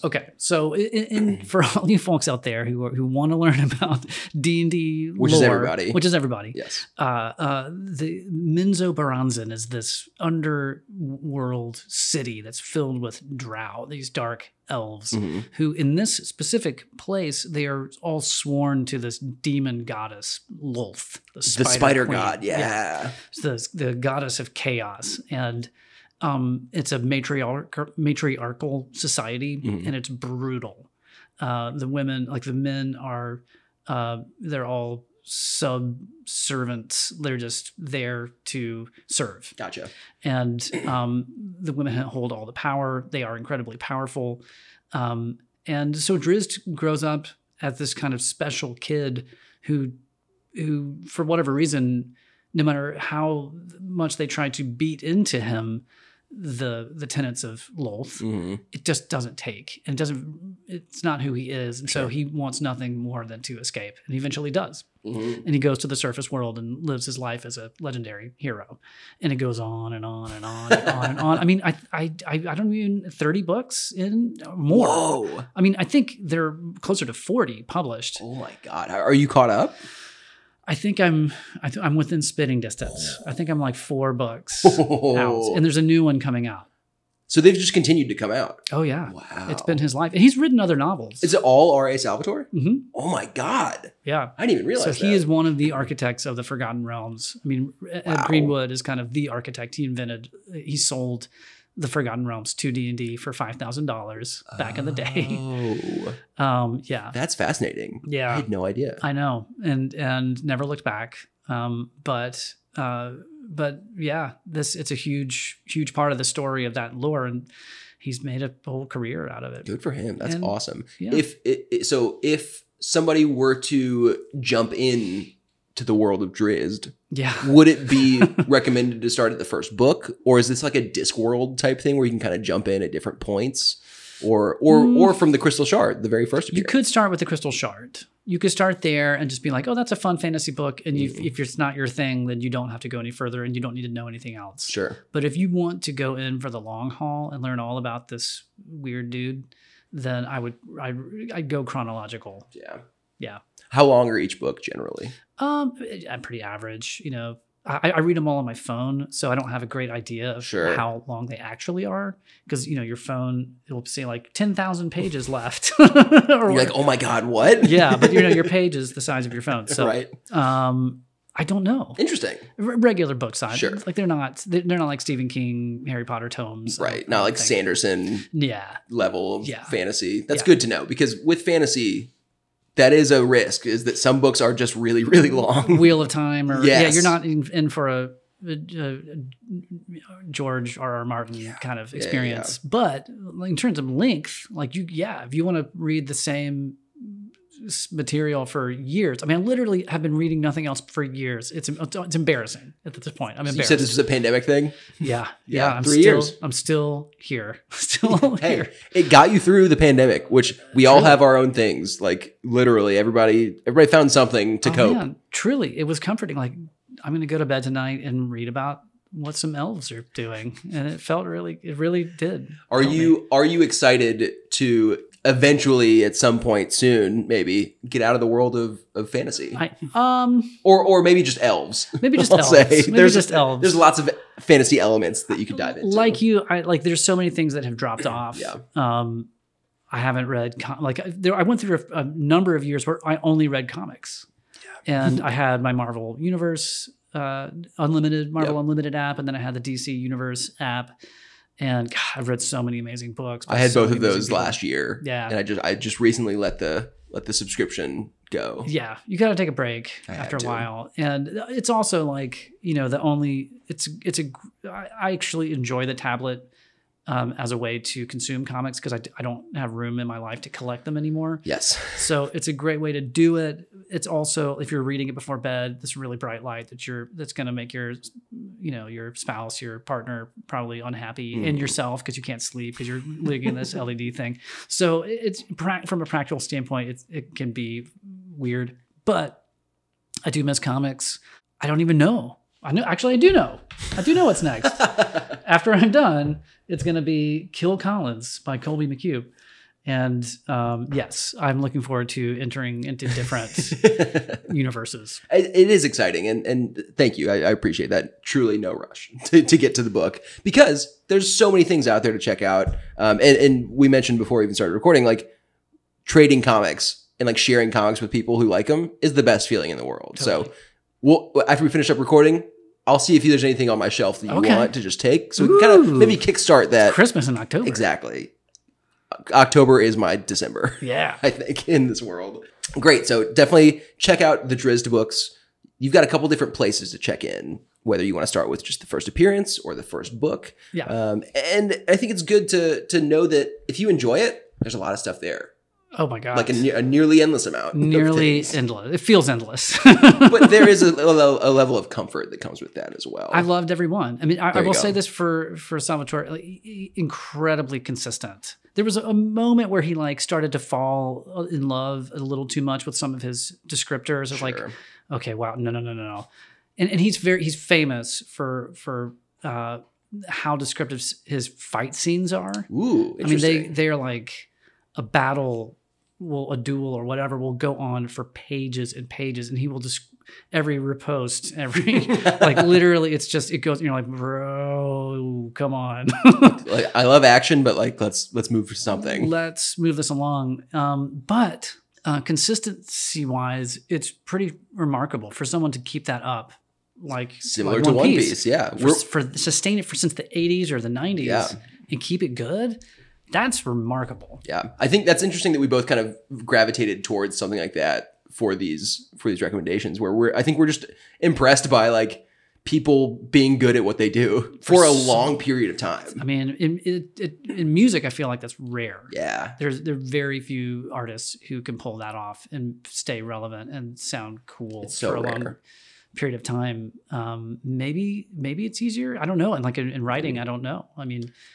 I feel like writing is one of those things where it's like you can continually just get better as you grow older. With music, like singing, I would assume like as you get older, maybe your voice doesn't have the same that's like for sure range that it did. But with writing, like you could just get better all the time by doing it. I'm guessing. I don't know what I'm doing. But the writing part of it too, like in music, like there are bands who like you just don't, Sting. Yeah. I love the Police. and there's like the first couple of Sting solo records. I love those. Totally. Dream of the Blue Turtles and Nothing Like the Sun. Even the Soul Cages. Like I'm down for that. Past that point, it's like, dude, you just don't have anything to say anymore. Who's listening to modern Sting songs? Some people love it though. Interesting. And bless their hearts. Yes. Bless their hearts for anybody who's not in the South like us. Bless their hearts. Yeah. No, I mean, I don't hold that against them, but for me, like he doesn't have that edge anymore. Yeah. U2 the same way. It's like, oh guys, come on. Funny that you said it doesn't have the edge anymore because U2 does actually have the edge. That's a good point. But you know who they don't have? Larry Mullen. He's not there anymore? Nope. Did he die? No. Oh, is he just not there anymore? No. Well, they planned, like they announced this a while ago where they were doing this big like Las Vegas kind of sit down residency type thing. Yeah. Whoa. And it was like in honor of one of their records anniversaries, or it was a big deal, but Larry Mullen wasn't doing it because he was like, I physically can't do it anymore. He's the drummer, right? Yeah. I mean, that I imagine I wrote a whole book about Phil Collins. Yeah. Like he's not doing great broken right now at all. His body's so messed up. Yeah. And so I hope for the best for you. Well, for your body. I haven't been drumming professionally for a long time, so True. I still sit down for a living, which is not good. But yes, here's hoping that I'm not at Phil's age and I have to sit on a stool because I can't move around. I know. I don't think sad. It is sad, and it makes me feel bad for him. But genuinely, in writing a book about him, I became such a big fan. Like in the process, like he's such an incredible. I listened drummer. to so much of his music, got so into his drumming, got really into Genesis. Oh yeah, that I didn't even know a lot of his stuff early on. I don't know the Peter Gabriel years that well. It's pretty weird. It's super weird, yeah. and I like some weird artsy stuff, but I'm not a huge prog rock person. Definitely a pop rock person. So that's Phil's sweet spot. Yeah. It's like 80s new wave pop stuff. Oh man. So great. Yeah. It's really amazing. And his drumming is so good. He was so good. I should have known. I didn't even think about it, that you are a drummer. I wrote a whole book about a drummer, and I would be curious about your thoughts on him as a drummer. I can't wait. So yeah, let me know. Yeah. When you get around to it. Yeah. No rush. Does he know? Does he know about this book? I hope not. Why? I don't know. I feel like I'd be scared. I feel like he would love it. Maybe. I don't know. I'm also scared that he might like try to sue me or something. No. I don't think so though. No. Who would? Why? Know? It's a very complimentary book about Yeah. Come on. And I won't spoil anything that happens. I mean, like Ghost did. I mean, they're not a death metal band. True. But Tobias Forge does have deep roots in death metal and loves some death metal. And his band did do a Genesis cover, which you have not yet heard. And when I leave here, you better like turn it up to 11. I will be listening. It's such a good, they put it on an EP. This came out this year. Cool. And there's so many good covers. They did an Iron Maiden song, and it's an EP of covers. Mm-hmm. Oh, I love that. Oh man, they did a Tina Turner song. Ooh. Oh man, it's so good. Amazing. Yeah, amazing. You, the listener, and me both in this whole episode have learned so much. Thank you for being here. And I think the last thing we do is just where can we find you? What plugs do you have? Is there things that we can support you Oh yeah, in certain ways? Yes, absolutely. Thank you first of all, just thanks for asking me to come down here. Of course, dude. And this has been super duper fun. Of course, as mentioned before, Bivins Brothers Creative. If you have digital needs, websites, apps, etc., and you need someone to help you with that, you can find us at bivinsbrothers.com. Real quick, I do want to say your guys' website is awesome. Oh, thanks. Like I went through it a few weeks ago, just doing my typical research that I do for this podcast. Yeah. And I was like, this is obviously it's your guys' job to make good websites. Well, we try. But it's a top-notch design. Thank you. So I will throw that out there for the listener. We have, we very much feel like if you have a strong opinion, just put it out there, and that you're going to draw the clients to you who the people you want to work with. Yeah. And so we're just trying to be very boldly who we are. But thank you for saying that. Of course. And like you mentioned before, kind of the creative arm of everything that we do is called The Pocket Dimension.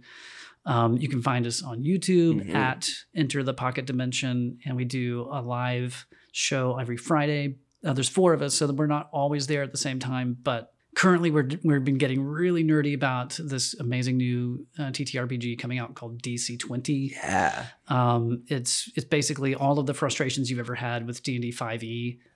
This solves them all. I can't wait to learn more about this specific game and mechanics and stuff. It's really cool. It's so thoughtful. It's just so thoughtful. And all of we don't need to get into it. Of course. It's cool. So you can find us at Enter the Pocket Dimension. We have a Patreon, Enter the Pocket Dimension. If you like what you see and you want to join in. The cool thing about the Patreon is that we also host a monthly one-shot for our patrons.